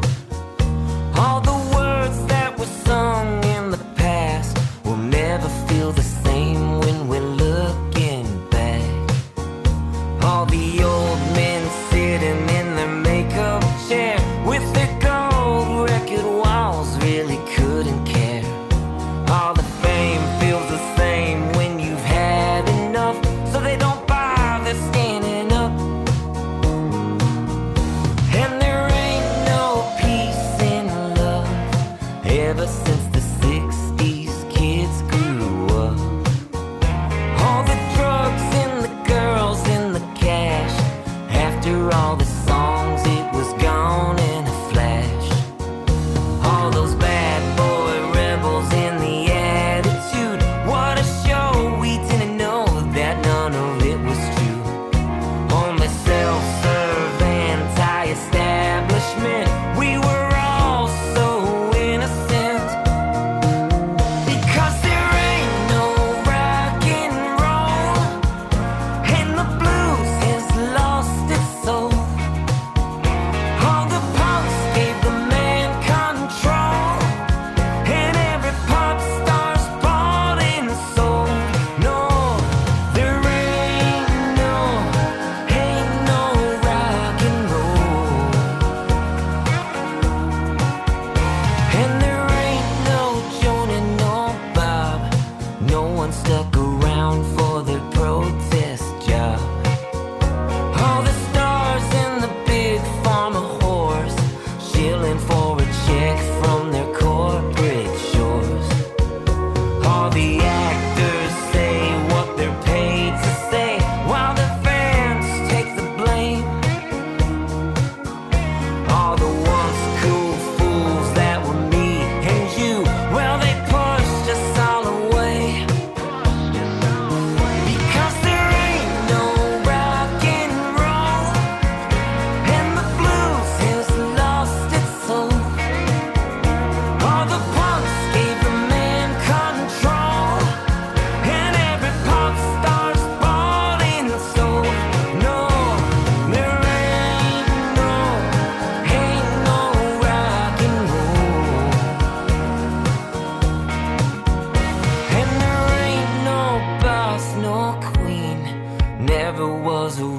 against the damn machine. No, there ain't no fighter in the foo. No more rocking in those free world shoes. All the high-strung Neil Young wannabes, yeah, their silence has been deafening. All the suits lick the boots of the government. What they sang they never meant. Because there ain't no rock and roll, and the blues has lost its soul. All the punks gave the man control, and every pop star's bought and sold. No, there ain't no rock and roll. No, there ain't no rock and roll. No, there ain't no rock and roll. No, there ain't no rock and roll. Jaspreet Boparai and Don Nicholson with Greenwashed on RCR, Reality Check Radio. Welcome back, listeners, to RCR Greenwashed with Jaspreet and Don. Clearly, Jaspreet's the one with the dulcet tones, and I'm the one with the droll farming tone. So, we welcome your feedback on 2057 or email at inbox@realitycheck.radio. And following on from a lot of our interviews in recent months, where we're trying to really get to the nub of and the truth about climate and weather and the reporting of it in mainstream media, we're very honoured today to have Dr. Ralph B. Alexander, who is a physicist. He's a prolific author. He's been educated in Australia and Oxford, and he spent a large chunk of his career in Europe, Australia, and United States, where he resides now in California. But he was also a professor at Wayne State University in Detroit, so he knows all about living in a cold area as well. So welcome to RCR Greenwashed, Ralph. I hope we can call you Ralph through this interview. Yes, thank you, Don. We've read... Glad to be here. Fantastic. We've read a fair bit of your output, and you certainly are a prolific writer.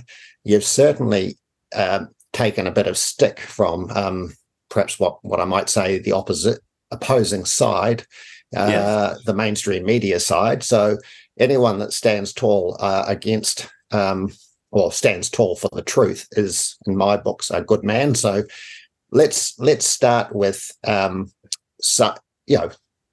your background a bit more than I've explained it, and why you've decided to be such a writer and a truth teller. Why have you decided to get to this point?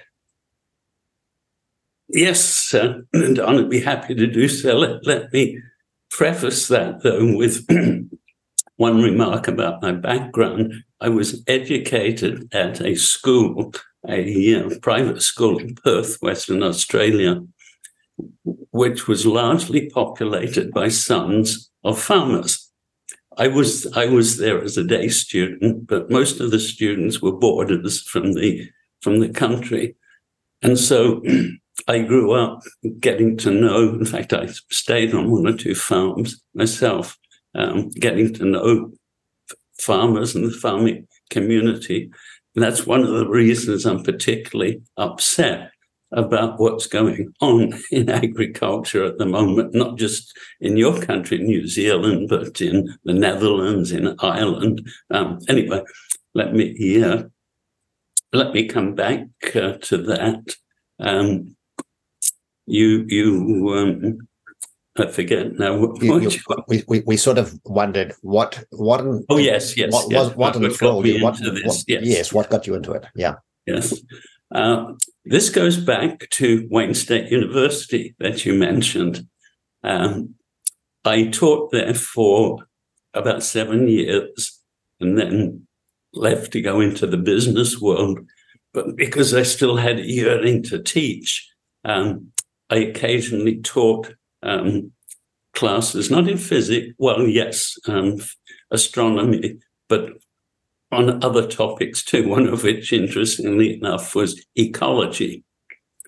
And the textbook for one of those classes had a chapter, a section on global warming. This was 25 years ago. But even then, the whole thrust of the article, the chapter, was that this is a human-caused problem. And there was this was supposed to be part of a course on learning about science and the scientific method, which, as you know, involves observation, involves testing, and being skeptical. But this whole chapter was written as though there were no debate. In Al Gore's words at the time, the science is settled. Well, for a politician to say that is one thing, but for a textbook for a university course to say the same thing, I found rather shocking. So after that, I began looking into the IPCC reports. And in fact, I read, I won't say I read the whole report, but I read about 1,000 pages of the, I think it was the third or fourth report at that time, the section called on physical science.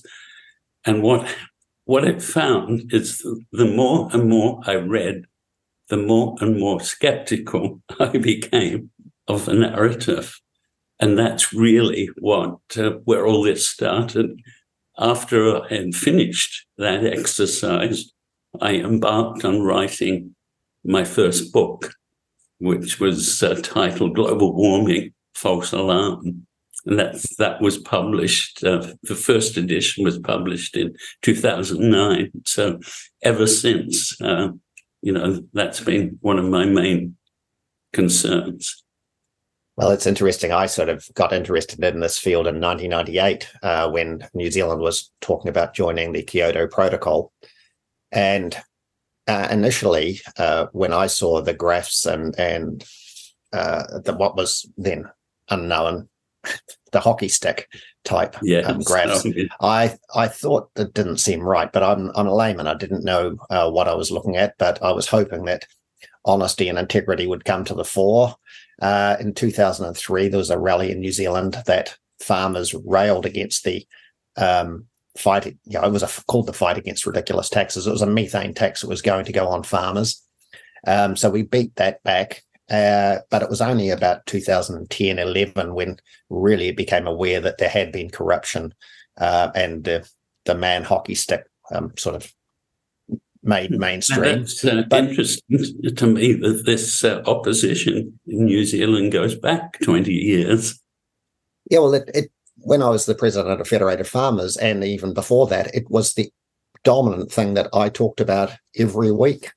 And I wondered why I couldn't make any traction with even politicians, let alone officials. And clearly they didn't want to understand that there was some issue to see here. There was some corruption going on. So when it became aware, we became aware that there was some meddling in those graphs and the presentation of data, nothing changed. We're still living in the past in New Zealand with all that history and knowledge. We haven't fixed it. But anyway, Ralph, we're probably going far too fast here. We need to sort of settle into more of your books. And while you wrote that book in 2009, you've also had lots of other sort of reason to investigate the climate and the output of things such as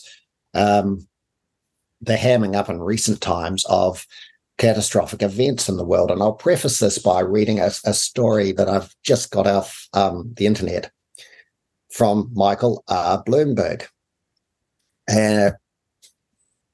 September 15, 2022, to Mr. Klaus or Klaas Knott, chair of the Financial Stability Board, Bank for International Settlements. And he says in his report of the Task Force on Climate-Related Financial Disclosures, he says, while global ambition to address climate change has increased over the last 5 years, recent extreme weather events around the world have amplified the need for even greater concerted action, faster progress. It is encouraging to see that the consideration of the implications of climate change has become far more mainstream throughout the financial markets since 2017, and that an increasing number of companies are publicly committing to net zero emission transition plans. Now, that links into what instigated this interview. Last week, I happened upon a document from the Global Warming Policy Foundation. That's a draft of what you're about to present later in the month, called, let me get this, I think I've probably lost it now in my... I think it's the truth about... The truth about weather extremes. And a few months ago, we had an output that we read, Jaspreet and I, from Roger Pielke Jr. on a similar vein. And I thought we would sort of investigate this further, because clearly you don't have to be too far. If mainstream media are bombarding us with constant, catastrophic, unprecedented events, and Michael J. Bloomberg's letter here to the Financial Stability Board sort of suggests that businesses are donkey deep in this stuff. They really do believe everything that you've actually now challenged as being a bit overstated, or a lot overstated. So can we go through this about the truth about weather extremes, whether it's heat waves, floods, tornadoes, hurricanes?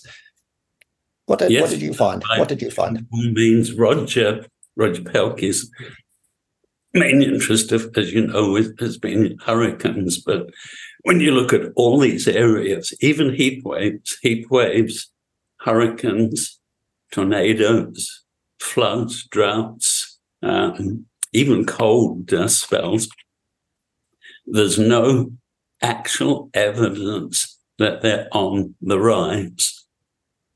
But of course, the popular perception is exactly the opposite. You know, the media constantly hypes any extreme event of any magnitude, big or small, you know, as if this was something that had never happened before in history before. I think there is one reason, I think, for this. I mean, there are a number of reasons. One of the reasons, I think, is simply communication technology. I mean, we live in an age where, thanks to the internet and smartphones, any event that occurs anywhere in the world, even in a remote area, is instantly conveyed to just about the whole of the world's population. And that's given us a distorted view of, you know, I think the media, unfortunately, have fallen into this trap. It's given us a distorted view of the importance or significance of any particular event. I've actually really mentioned the report that I'm writing for the Global Warming Policy Foundation. It's actually the fourth report on the same topic that I've written for them in the last 3 or 4 years. And I've gotten very frustrated by the lack of response. I mean, it's almost as if the world collectively just gives a big yawn when something like this appears. So what I did in the first 3 reports, I presented a lot of data, graphs. And then I started thinking, well, maybe, I mean, to me as a scientist, graphs are important. You know, I like graphs. Scientists like graphs because they can read a lot of information from them. But then I started thinking, well, maybe people who are not scientists or trained as scientists don't see, you know, information presented that way the same. And so what I embarked on in this current report was a comparison of weather extremes today with those of the past. Let's say 100 years ago. I mean, we only have good weather records going back 100, 150 years. And I spent quite a lot of time, in fact, looking at newspaper archives and digging out articles that sounded just like anything written today about heat waves, hurricanes, floods, and how terrible these were and unprecedented, which is the favorite word of our times. That word was used in the 1930s. It's amazing, isn't it? You just said that it's the messaging. Would you believe, Ralph, in New Zealand, the mainstream media has now gone to the stage. The other day, there was this whole issue about crime, and there's too much crime. We had a journalist come on mainstream, primetime TV, and say with a straight face, there's actually not more crime. It's just being reported too often. So when it suits them, it is crime being reported too often. Otherwise, there's no increased crime. The retailers here in New Zealand would beg to differ, but no one listens. In fact, if you even catch somebody these days, yesterday out here, our justice system declared that someone who'd been found with arms and ammunition was actually had a breach of the human rights and were racially profiled, and it can't be done. So this is the sort of nonsense, the sort of environment we deal in. And I found it hilarious. So, and what you said, that you trawl through archives there in the US and so. We've had a journalist in New Zealand, a very good investigative journalist, Ian Wishart, do exactly that. Earlier this year, New Zealand was hit by a Cyclone Gabriel, and we've had widespread destruction. And it was on the news, as it should be. We actually we were hammered certain areas. But when it was said, unprecedented, Ian Wishart went through the archives and he proved that about 130 odd years ago, we were being hit by one of those every 10 years. He went through ship captains' records and so on. But yeah, it is amazing, Don, isn't it, how the world across, the story is the same? Yes. I think that's a very valid point. Another aspect, I mentioned this not in the report, but in a blog post I wrote recently, there are concerted efforts in the media to amplify this narrative that global warming is all our fault, all comes from human emissions of carbon dioxide. I can't remember the name of the organization now, but this big organization that funds many of the mass media. And they fund them, supposedly to write the truth about climate change, to be honest in reporting, but in fact, to promote the narrative, just more of the same. There's even, with regard to extreme weather, I even came across a page on this organization's website setting out tips for journalists to write about the increase in magnitude and frequency of extreme weather events. Right there. I mean, it's hard to compete against that sort of thing. I mean, Ralph, you said you've, studied at Oxford. Now, Oxford University itself, it has an Oxford Climate Journalism Network. Imagine. And, when I was looking up details of your work, I came across this and it blew me away. What does that even mean? Oxford Climate Journalism Network. You can see that it is there. We are all being pigeonholed into a certain narrative. So too much of crime is not there. It's just too much of reporting. But climate, of course, we are all doomed to fail there. Over the last year, somewhere, New Zealand, and we see more and more of our scientists having tie-ups with Californian institutes. And this was preceded last year by our Prime Minister, who went to California. And there was a memorandum of understanding signed. And this This particular one. This was Jacinda or her successor? Yeah. No, it was Jacinda. This was last July. So she met Gavin Newsom. And at that point, we signed it in San Francisco, May 27th last year. And we sort of agreed. The memorandum of understanding begins saying that California is more ambitious. New Zealand is only saying we'll be climate net zero by 2050. California has declared it'll be by 2045. And there is a lot that we can do here together. It was signed by Jared Bloomfield on behalf of California, who at that time was head of your, I think, EPA, Environmental Protection Authority. And he has now moved on. So he's left the government tenure in California and moved on to a $3.5 billion managing a climate fund run by Steve Jobs' widow. So, and he's come out from United Nations in 2005. He was part of the environment program in the US. It's amazing how the same people, you follow them and you follow the money. That's, I keep telling, anyone, when you start debating climate science, unless you start talking money to me, I am not debating this. We need to see which way the money went before anything else. You're right. Two thoughts. One is some of those same people behind that are also sponsors of the organization whose name I can't remember, that is funding this journalistic effort. They have hundreds of newspapers and TV networks on their list. The other thought is going back to something Don mentioned a few minutes ago. This emphasis on ESG in the business world. One of the things I've noticed recently, yes, there was a big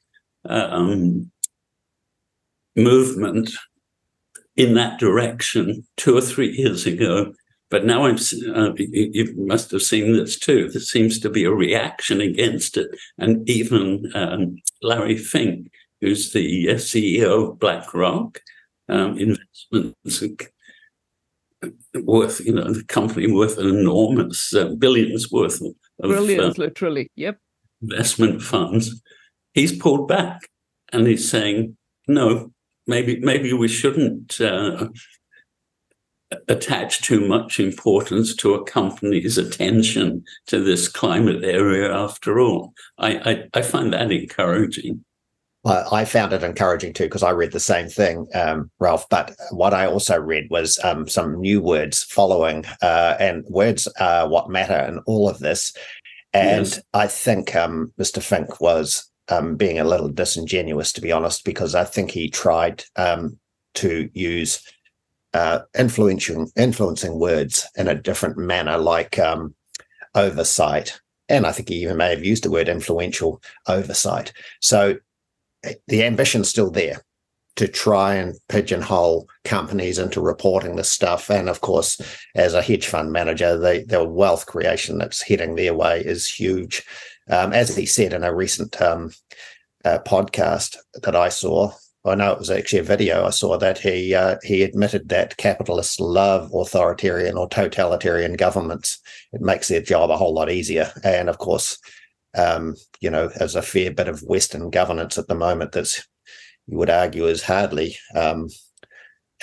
open and transparent. But anyway, hey, let's move on from that. He's talking out of both sides of his mouth. Yeah, I think he is. And as I've learned in my life, if people, there's, and Jaspreet and I often talk about the nudge units around the world. That's a certain sort of bunch of influences. And we know that if they say X, they actually really mean Y. They mean the opposite. So we've learned to be cynical, and I know that's a sad approach to life, perhaps, but we believe in simplicity and truth, and that's why we have people like you on, because you do put stuff out in a way that's lay acceptable as well as you're talking to your peers. It's good for us as well. And so, can we go right back though to the signs that came out for the heat waves, the floods, the droughts, the hurricanes and wildfires and the like? the way I read it, the IPCC knows about all this. They have admitted that there is a sign for a slight warming coming through, but all the rest are as you write. But why is it in the summary for policymakers and the like, no one picks that up? Why is it that you think that our advisors to our governments won't pick up what the IPCC even says as is accurate, that you have confirmed as useful? Because as Jaspreet has just told you, we had this cyclone earlier this year. We've had more rain events since. We've had quite severe winds in recent weeks. And all these things are unprecedented. We've got airlines now sort of saying we're going to cancel a flight because it's a bit windy in our city. Our city, I've flown into the city hundreds of times in some severe winds where the plane's going sideways. Now it's, oh no, you can't do that. We talk about atmospheric rivers. These cyclones are atmospheric rivers. Yes, in California. So why is it that, you probably can't answer that, so I'll ask a different question. No, I think you can, because you're talking about the IPCC. Yeah. The real problem is the way that the IPCC is structured. In principle, as you know, it's a scientific body, a couple of thousand scientists from around the world who pool their collective research on the climate. The problem is, though, it's not just scientific, it's more political than scientific. And that's where the problem comes in, because frequently the scientific portion of an IPCC report, which is like the first part, and then there are two other parts which come after that, the scientific portion is often reasonably scientific. In other words, statements are qualified, there's doubt expressed, and there's a fairly honest attempt, to present the science as it exists. But then what happens is the government and NGO bureaucrats are also part of the IPCC. They don't number maybe as many, but there must be hundreds of them. And they're the people that determine what gets said in the summary. They edit everything. And one of the reasons that infamous hockey stick turned up again, I was really disappointed to see in the most recent report is that the bureaucrats wanted it in there. It wasn't so much that the science had changed. Yes, there are some climate activists among scientists, but there are also skeptics. But all of a sudden this appears, and that's all that's presented to the public. So it's more, I said, it's much more political what the IPCC is on record as saying than what's really in the reports. Yeah, there are things in the reports that can be questioned. Yeah, it is hard to believe that an amalgam of ideas from hundreds, if not thousands, of scientists could come out and be so corrupted, and yet people accept it because the people that want it accepted are in the majority and in the pay of somebody else, no doubt. So can we talk about the 97% consensus then? Because I think that links in. What's your understanding of the 97% consensus often used line? How relevant is that? I mean, clearly it's relevant to mainstream media because that's all they talk about, and politicians. Well, in reality, it's irrelevant because it's wrong. In my book, I set out the reasons for that. It came from many sources, but the main source was a paper by two gentlemen, one of whom is not a scientist, I think is a psychologist. And what they did is they looked at something like 12,000 scientific papers or the abstracts of them, and on the basis of a question that they asked, concluded that 97% of the 12,000 believed in the climate change narrative. But when you actually look at the numbers, several, I've forgotten the exact numbers, but several thousand, let's say 4,000 or 5,000, didn't express any opinion at all, one way or the other in the abstract. But once you subtract off those, the picture changes drastically. And depending on how you interpret some of the numbers, the actual number is I estimated between 33% and 63% of all those 12,000 authors believe. So the consensus may well be less than 50%. And in my experience, it is. Many people, I feel sorry for researchers in climate science, because most of their funding comes with strings attached. Yeah. And the string is that you better support the narrative or you won't get any more money. That's an unfortunate fact. And so a lot of young people, young climate scientists, don't buck the system because they know if they do, they won't get promoted or they won't get more research funding. Or in the worst case, they'll get fired. And that's happened, sad to say, at least 3 or 4 times around the world. People have actually been fired. Peter Ritt, I believe you had on the program before. He's one of them.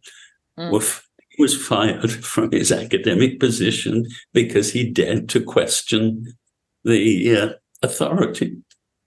Well, and in that case, the authority was so well funded and so good at putting its hand out for so much money from the Australian taxpayers that, anyone that challenged the use of that money was fair game. And sadly, it's been exposed, but still the funding goes on for the Great Barrier Reef survival mechanisms. Right. But it's a common thread, Ralph. This is a common thread. We have interviewed now perhaps dozens of people like yourself from a variety of backgrounds, though.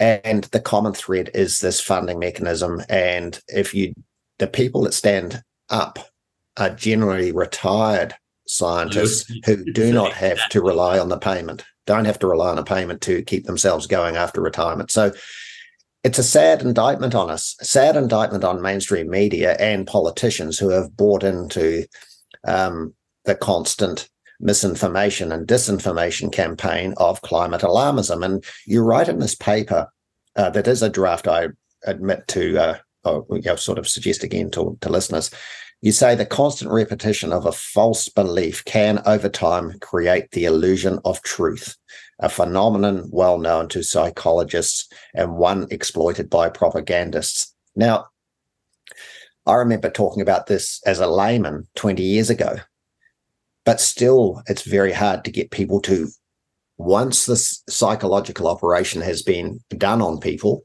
it's very hard to swing them back. How are we going to do this? I mean, this is one step at a time with this interview, but how can we do it quickly? I really wish I knew the answer to that, and I despair sometimes of, ever changing anyone's mind. But as you say, I think it has to be done one mind at a time.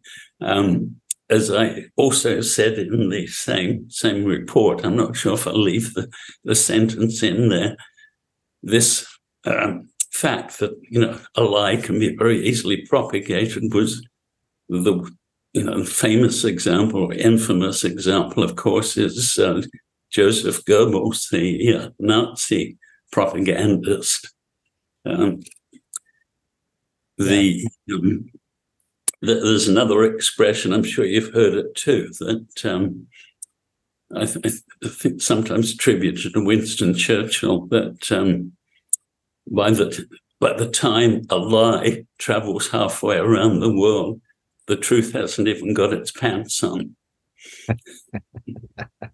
Yeah, and of course, with the internet and smartphones, as you talk about in your papers, that the dissemination of information is so easy. It doesn't matter whether it's true or false; it just gets out there very quickly, and of course, gullible people pick it up. And I have to admit, I've been gullible to information flows in my cell phones and internet over time. But hopefully, most of us can get to a point where the truth is paramount and more obvious. And that's my motto, is simplicity and truth. And as a layman, if I can't see it clearly in an abstract or a paragraph, if someone can't express it simply, then the masses aren't going to accept it. It has to be found out in a simple fashion by everyone to buy into it.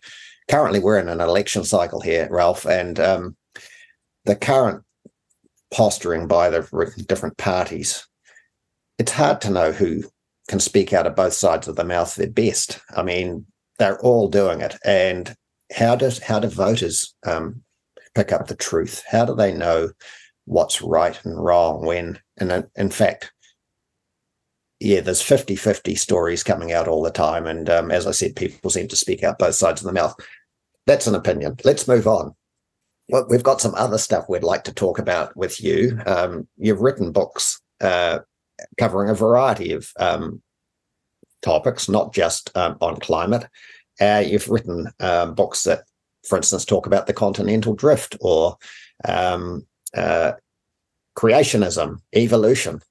Yes. And that fascinates me, the evolution story. So do you want to expand a little bit on what you've deduced in your research and writings?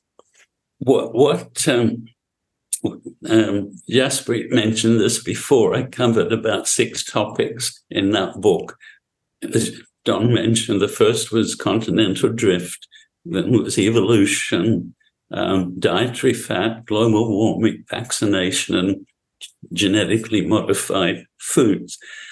And what I was trying to do was I started with continental drift because I felt that was one of many, not the only, but one of many classical examples of a scientific consensus that turned out to be wrong. In that case, the consensus was that the continents had never moved. They were fixed in place, and they'd always been that way. And that was the belief at the beginning of the 20th century among geologists. Then along comes this upstart, Wegener, who proposes this radical theory that that's not the case at all, that the continents were once in very different places. That was in 1912. He was, rather like global warming skeptics today, he was viciously attacked. He was denigrated. He became very depressed at one stage about it. And his ideas were totally rejected by the establishment. And it wasn't until the 1960s, thanks to some actual scientific evidence, measurements made on the seafloor of the ocean ridges and how they were moving, that he was vindicated. But I say that took about 50 years. An older example in history, of course, this is talked about often, is Galileo, who was, as you know, it's one of the most famous physicists of all time, and, the ranks of Isaac Newton and Stephen Hawking. And Galileo, he didn't actually propose it himself, but he supported the view of a colleague called Copernicus, that it was not the sun that revolved around the earth, but the earth that revolved around the sun. Well, that was totally against the teaching of the church at that time. And it's not so much a religious issue, because the church at that time was like the modern day university.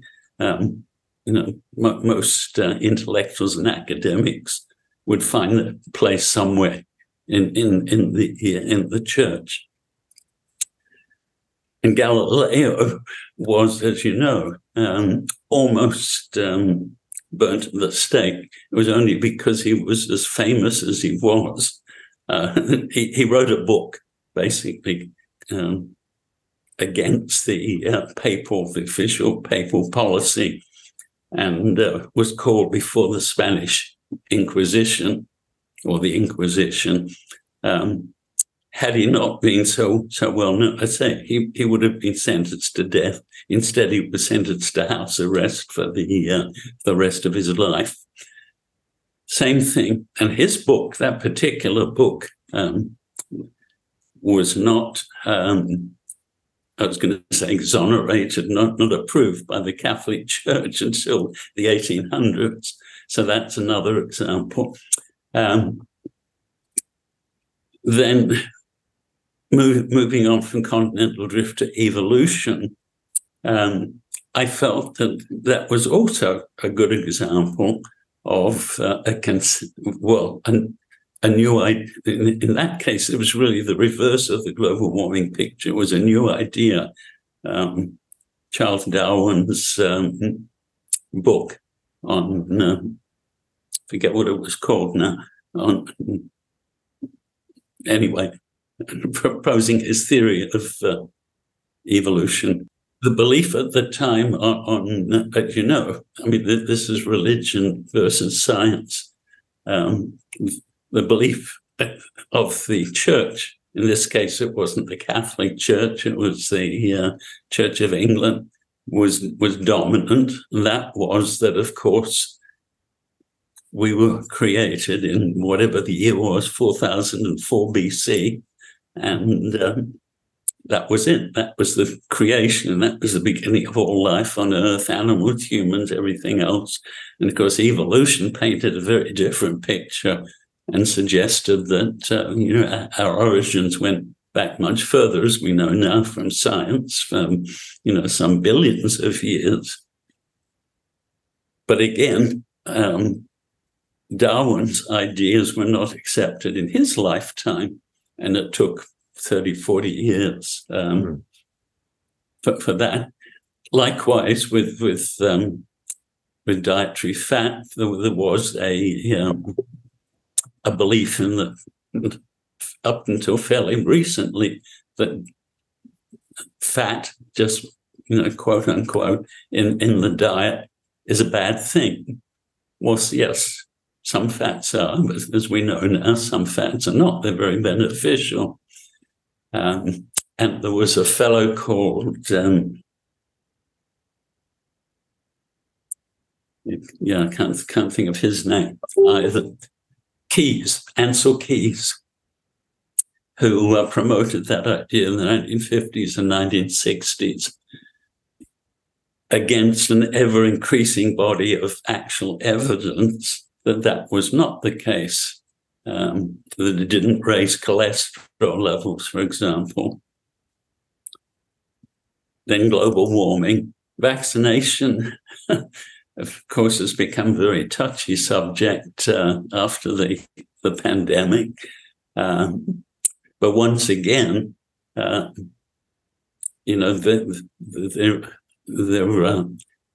a strong movement. Well, vaccination, modern day vaccination, was conceived by an English scientist, Edward Jenner, in I think the early 19th century, and he was the first to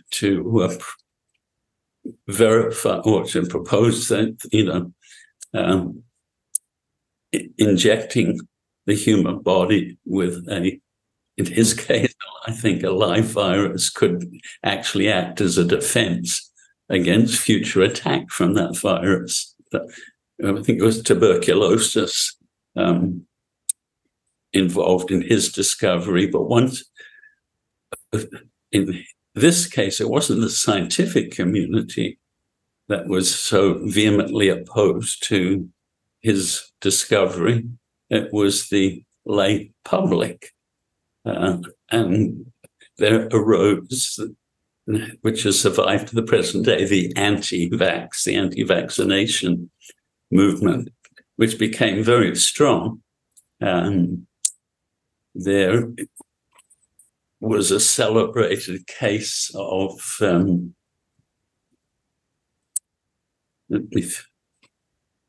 trying to think.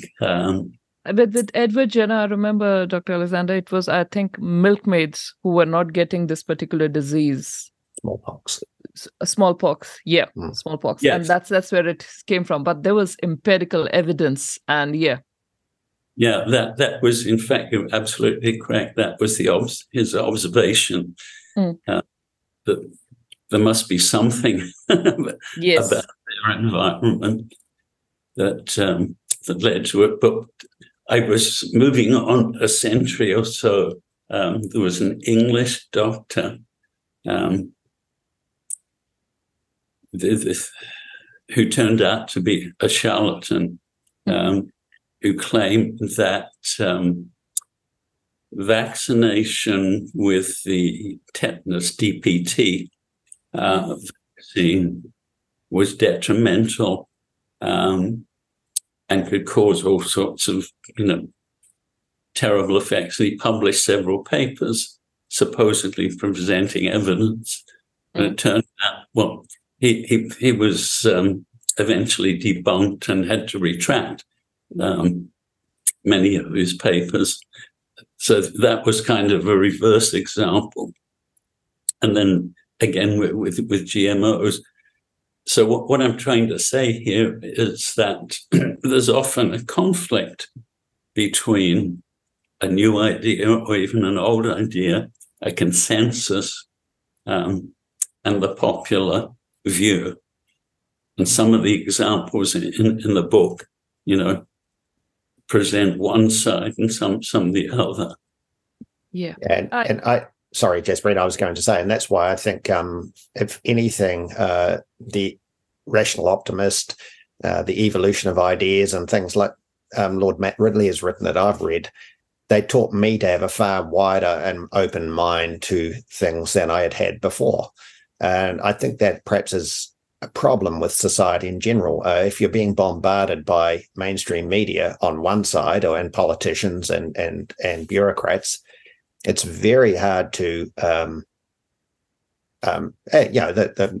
idea of a person's brain is to say, oh, they're telling me, they're paid to tell, hopefully, the truth.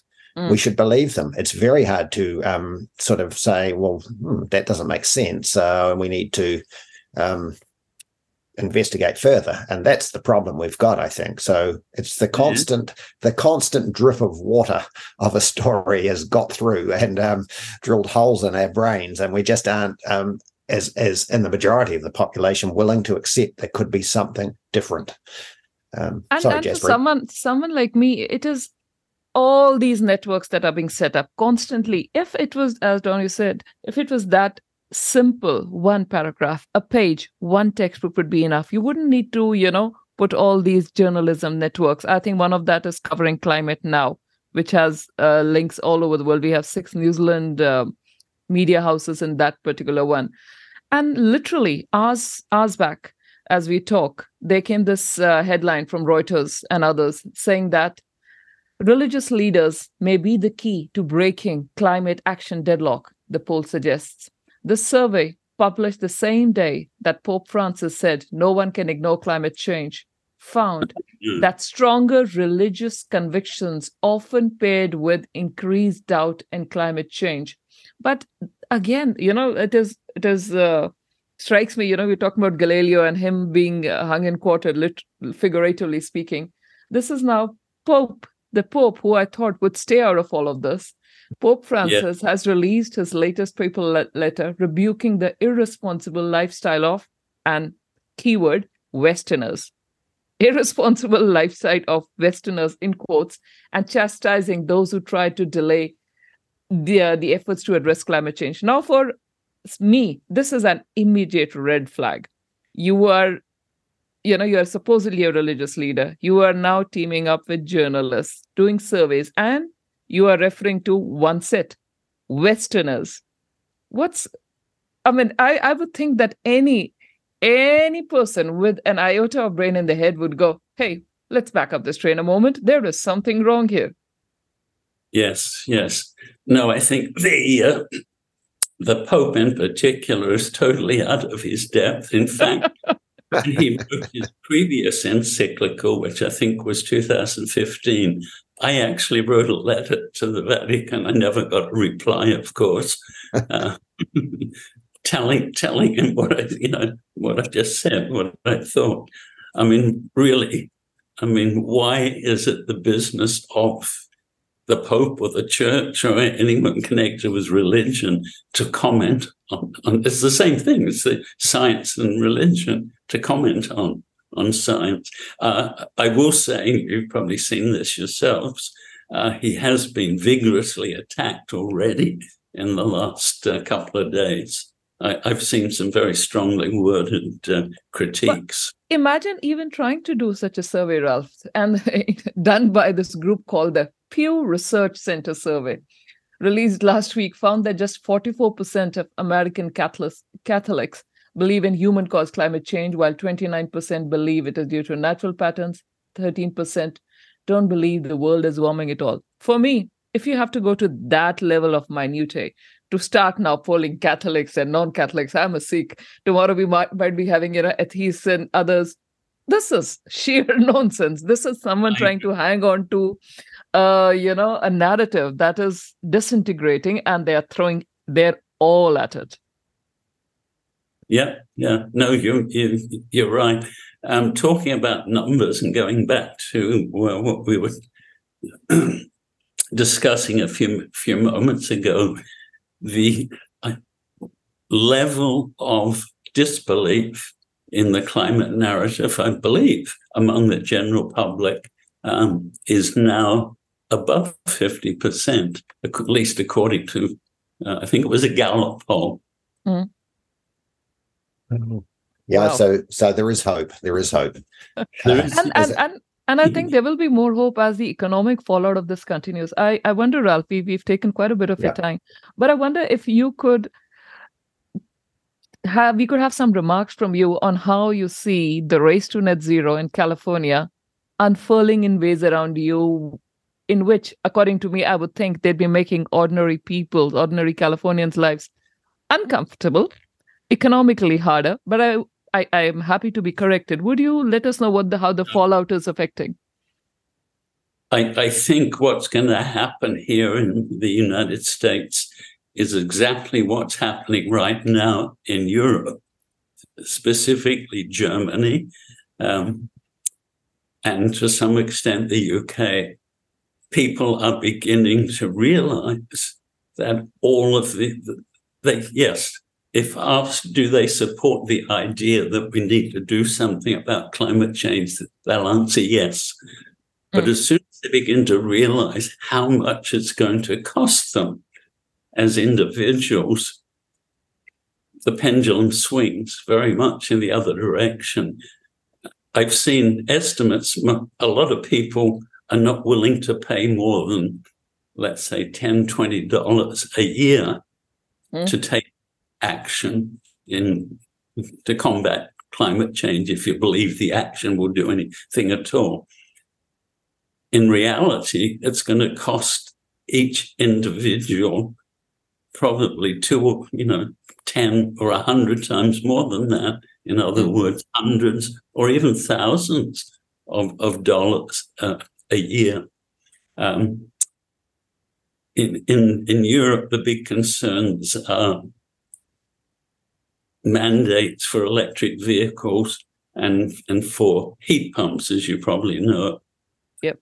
And it's already been fairly well demonstrated, and a lot of people are starting to believe that heat pumps are not a very effective substitute for gas-fired or oil-fired furnaces, burners.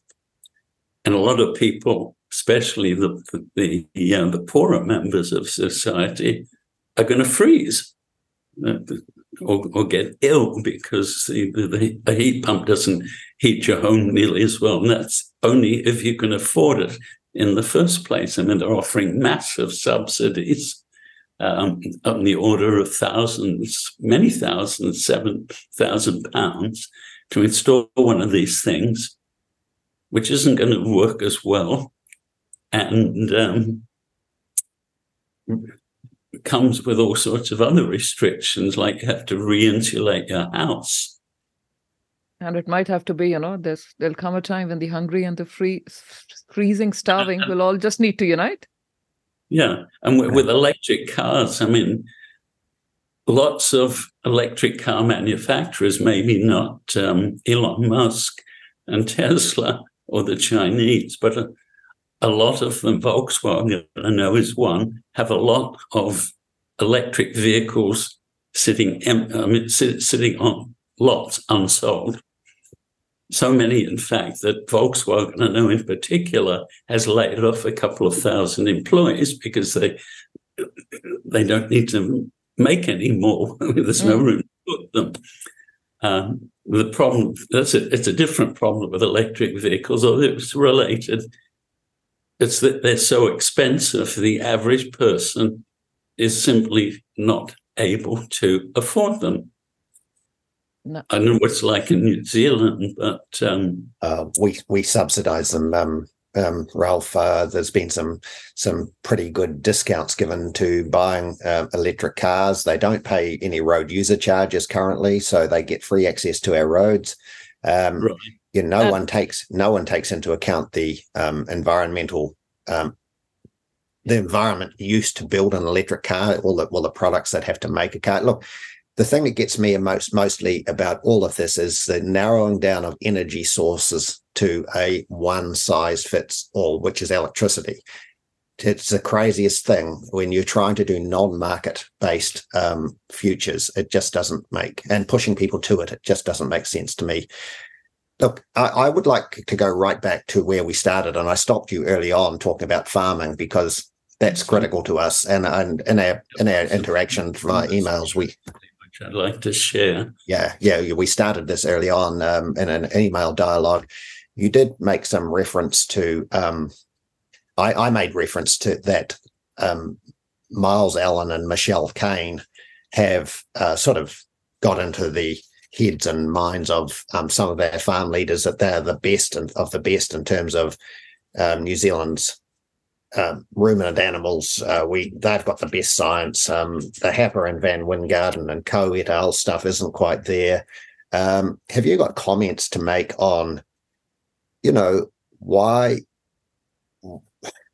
would New Zealand farmers be being sort of the poster child for the world when the science doesn't appear to be clearly put in front of the public of New Zealand, let alone the politicians who are imposing these potential taxes on farmers? I mean, I didn't say that very well. We've got problems. We've got problems. What you're saying, I think it's the travesty. I never knew that methane was already being taxed in your country.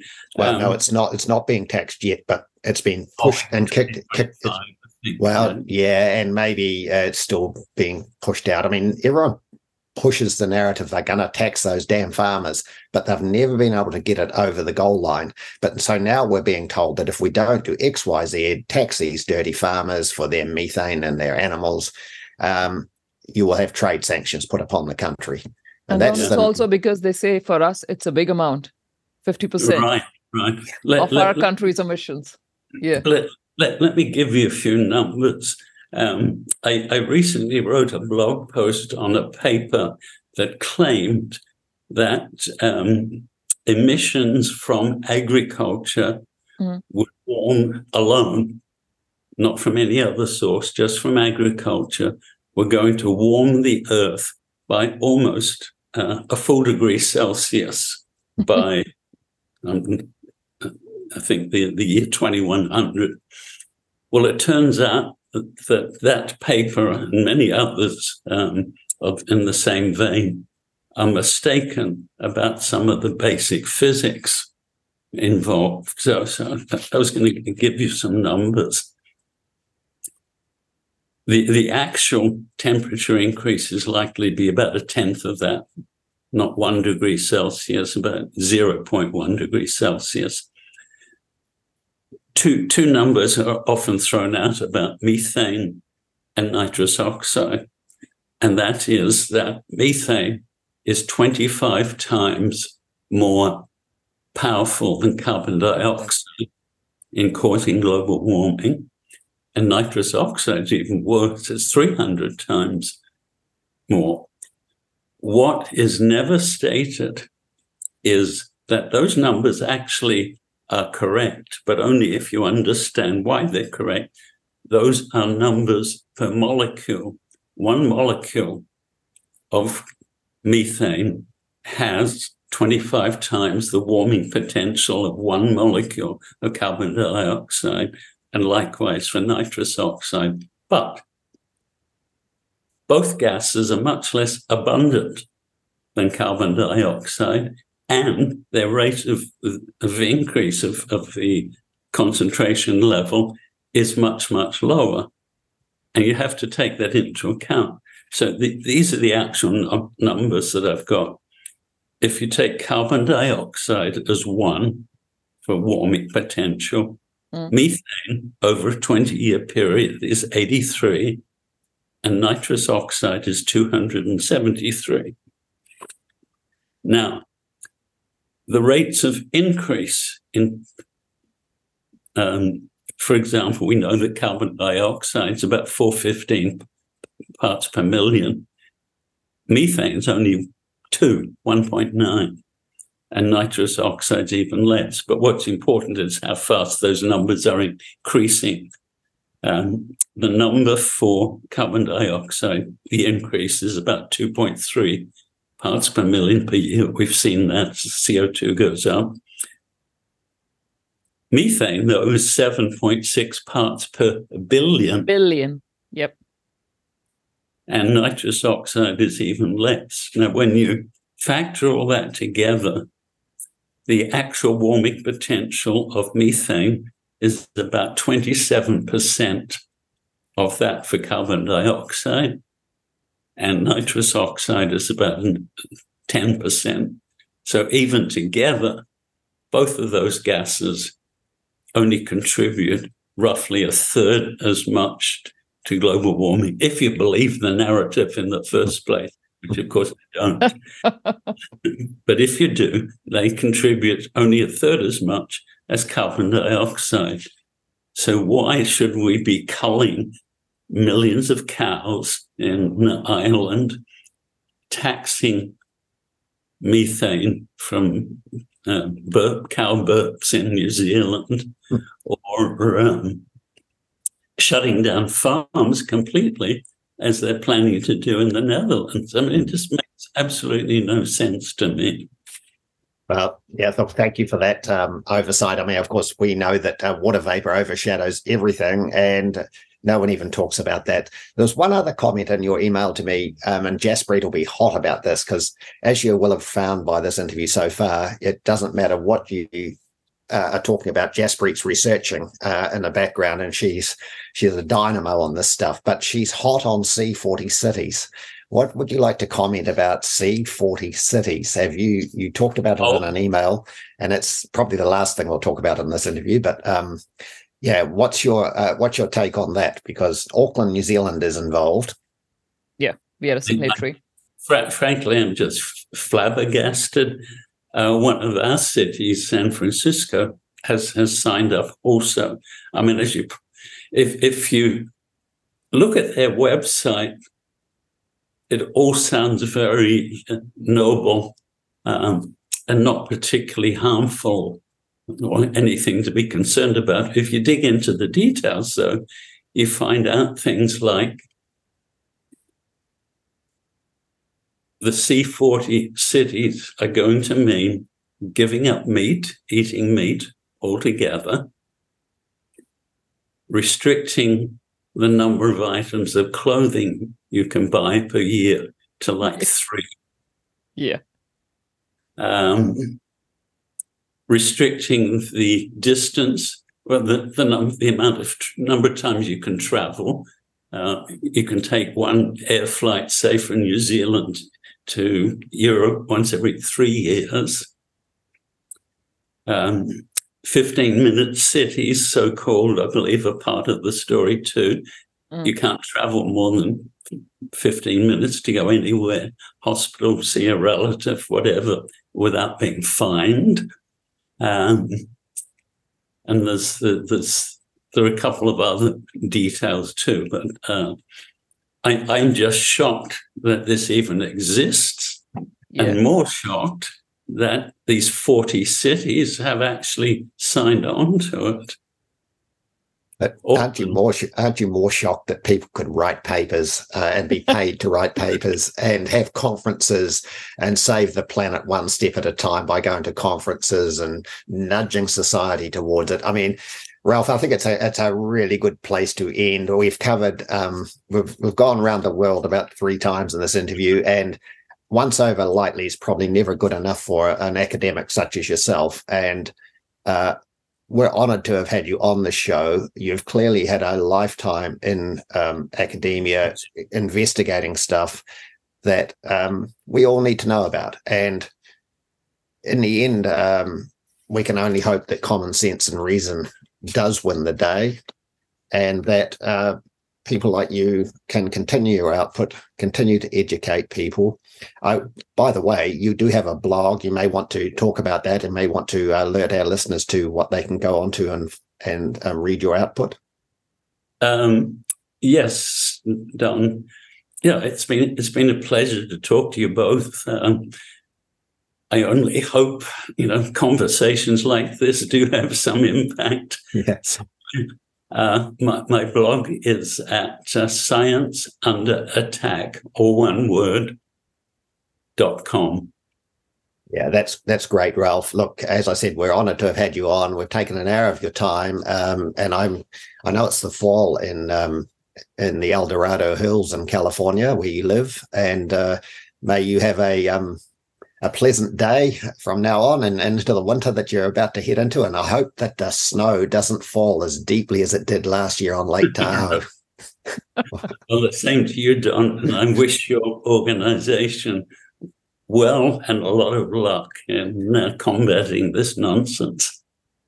Yeah, Thank you so much. Thank you for your time today, Ralph. Jaspreet Boparai and Don Nicholson with Greenwashed on RCR, Reality Check Radio.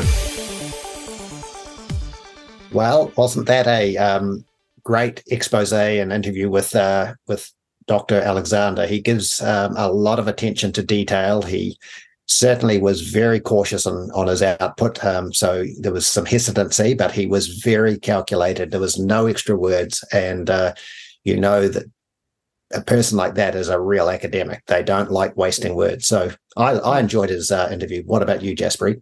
Completely did. And it puts me to shame because I use so many extra words to bring across the same point, which he is, we could see him across the video, though only the audio goes up on air, and you would see how precise he was. I could learn a thing or two from him. Well, and you do make me look decidedly amateurish. I'm really embarrassed by the number of extra words that I could put in a sentence.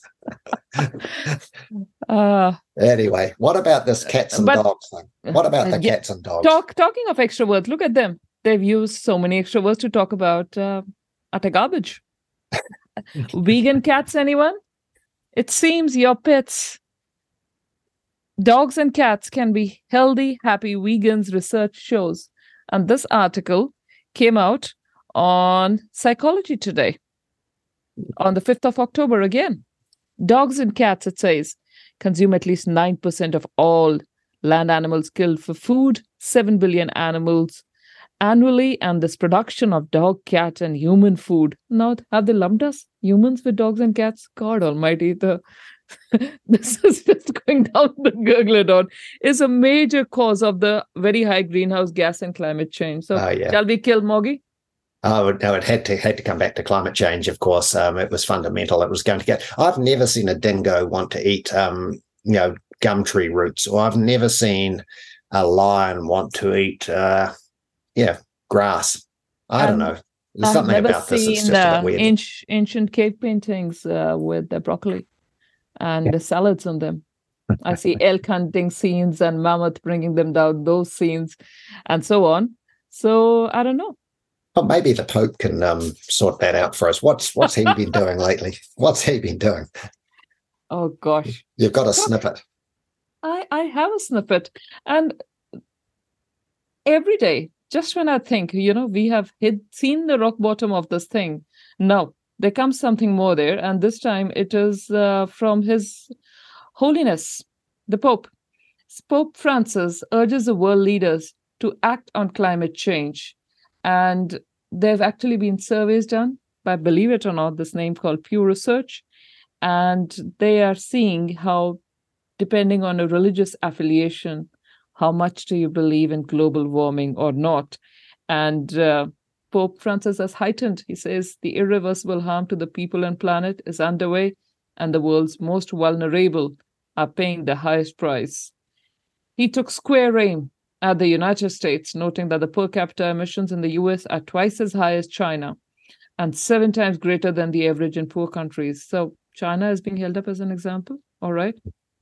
And individual household helps are helping, but we need to do more and change the irresponsible lifestyle of the Western world. Oh, I think there's been a good payment into the coffers of the old Vatican. He's doing the right thing, doing God's work. We shouldn't be too hard. Hey, as we wrap up this show, we're going to hear from Konstantin Kisin. And I don't know if you've heard of him, but he's done an Oxford Union speech debate. But I'd love his output. This guy, young guy with a lot of energy and such a clarity of thought and presentation. So sit back and we'll close the show with Konstantin Kisin. Absolutely. Thank you so much for joining us. This is goodbye from Dawn and me. We'll see you on the other side once the elections are done and dusted next Monday. Enjoy this snippet. Why did no one say anything? Have you noticed that things got weird a few years ago? That the world makes less and less sense with every year that goes by? Why did protesters in England, where the police are not armed, shout "hands up, don't shoot" at cops who don't carry guns? Isn't it strange that within the blink of an eye, politicians suddenly became unable to explain what a woman is? A woman can have a penis. Nick, I don't think we can conduct this debate with, Sorry, have I offended you in some way? No, it's just... How is it that societies whose stated goal was a world in which all men are created equal became obsessed with dividing themselves along racial lines? Why do multinational corporations stick rainbow flags everywhere? Except in Saudi Arabia, obviously. Do you remember when everyone lost their shit because Donald Trump said, "We simply cannot allow people to pour into the United States undetected, undocumented, unchecked, and circumventing the line of people who are waiting patiently, diligently, and lawfully to become immigrants in this country"? You probably don't, because it wasn't President Trump that said it. It was President Obama. And no one lost their shit, because up until 3 minutes ago, everyone, left and right, understood that countries need borders. And yet, here we are in 2023, where the definition of a woman is now controversial, people breaking into our country illegally is conflated with normal, lawful immigration, and the weird obsession with race just won't go away. And what's strange about it is that if you talk to most people, no one wanted this. So how did it happen? And why did no one say anything? Around 2013-2014, social media platforms like Twitter and Facebook began to take off. Virtually overnight, the mainstream media began to publish article after article about racism, sexism, homophobia, transphobia, etc. And this didn't just happen in Britain and America. It happened in places as far and wide as Nigeria, Japan, Cuba, the Philippines, Qatar, and Brazil. The investor Charlie Munger, who's Warren Buffett's right-hand man, said, "Show me the incentives and I'll show you the outcome." What no one realized at the time is that social media rewards certain types of communication. And whatever you reward, you get more of. Social media rewards complaining, outrage, and victimhood. So it produces complaints, outrage porn, and victims. Why did no one say anything? Well, first of all, some people tried to. J.K. Rowling said something and went from celebrated author to demonized hate figure. Barry Weiss, a journalist at the New York Times, said something. She's no longer at the New York Times. Clinical psychologist Jordan Peterson said something, and now they're trying to take his license to practice away. And despite their efforts, little changed as institution after institution succumbed to the craziness. That in itself is weird. I often found myself naively thinking that all it takes is one more brave, principled, and articulate individual to stand up and say something, and it would all be over. Instead, one after another, these people lost jobs, opportunities, and careers. It's going on right now with Roisin Murphy, who dared to suggest that puberty blockers are a bad idea. The BBC responded by removing her work from their radio lineup. This is despite the fact that the Tavistock clinic, which administered these puberty blockers, was shut down after the Cass review raised serious concerns about giving these drugs to children. And despite the fact that most people in both Britain and America do not support puberty blockers, gender reassignment surgery, the inclusion of trans women in women's sports, and so on. In other words, prominent, respected, and successful people who speak the truth are punished for saying what most of their fellow citizens believe. Does that make any sense to you? To anyone? So what's going on? People will often use clever sounding phrases like institutional capture to explain it. But what does that mean exactly? The BBC wasn't physically overrun by a barbarian horde, and I can tell you from personal experience that not everyone at these institutions agrees with what's happening. I once took part in a debate on the BBC in preparation for which I had a call with the producer. In the conversation, she told me how alarmed she herself was by what was going on, but she refused to speak up for herself. Part of this is groupthink, which is when people agree to go along with something because they prioritize harmony within the group over making the right decision. They keep quiet because they know the majority disagree with them and they don't want to be the black sheep of the group. But a related and even more interesting phenomenon is the Abilene paradox. The term was introduced by management expert Jeremy Harvey in the 1970s. It's based on a story he used to tell about a family which is sitting around comfortably playing dominoes in the heat when one of them suggests taking a long trip to Abilene, Texas for dinner. Thinking that's what everyone wants, the individual family members all agree to go. It is only when they return from a hot, dusty, unpleasant trip that they gradually realize that none of them actually wanted to go. They went along not because they were in the minority, but because they all thought they were in the minority. But we are not in the minority. Those of us who believe that children can't consent to serious medical interventions, the rational debate is better than name-calling, that countries need borders, that freedom of expression is better than censorship, we're in the majority. That's why we need the J.K. Rowlings, Barry Weisses, and Jordan Petersons of the world. They shatter the illusion of consensus and give us a fighting chance against the tyranny of the minority. And this is why the way to end cancel culture is to embrace the cancelled, to make sure that people who speak are rewarded for it, and to encourage others to say enough.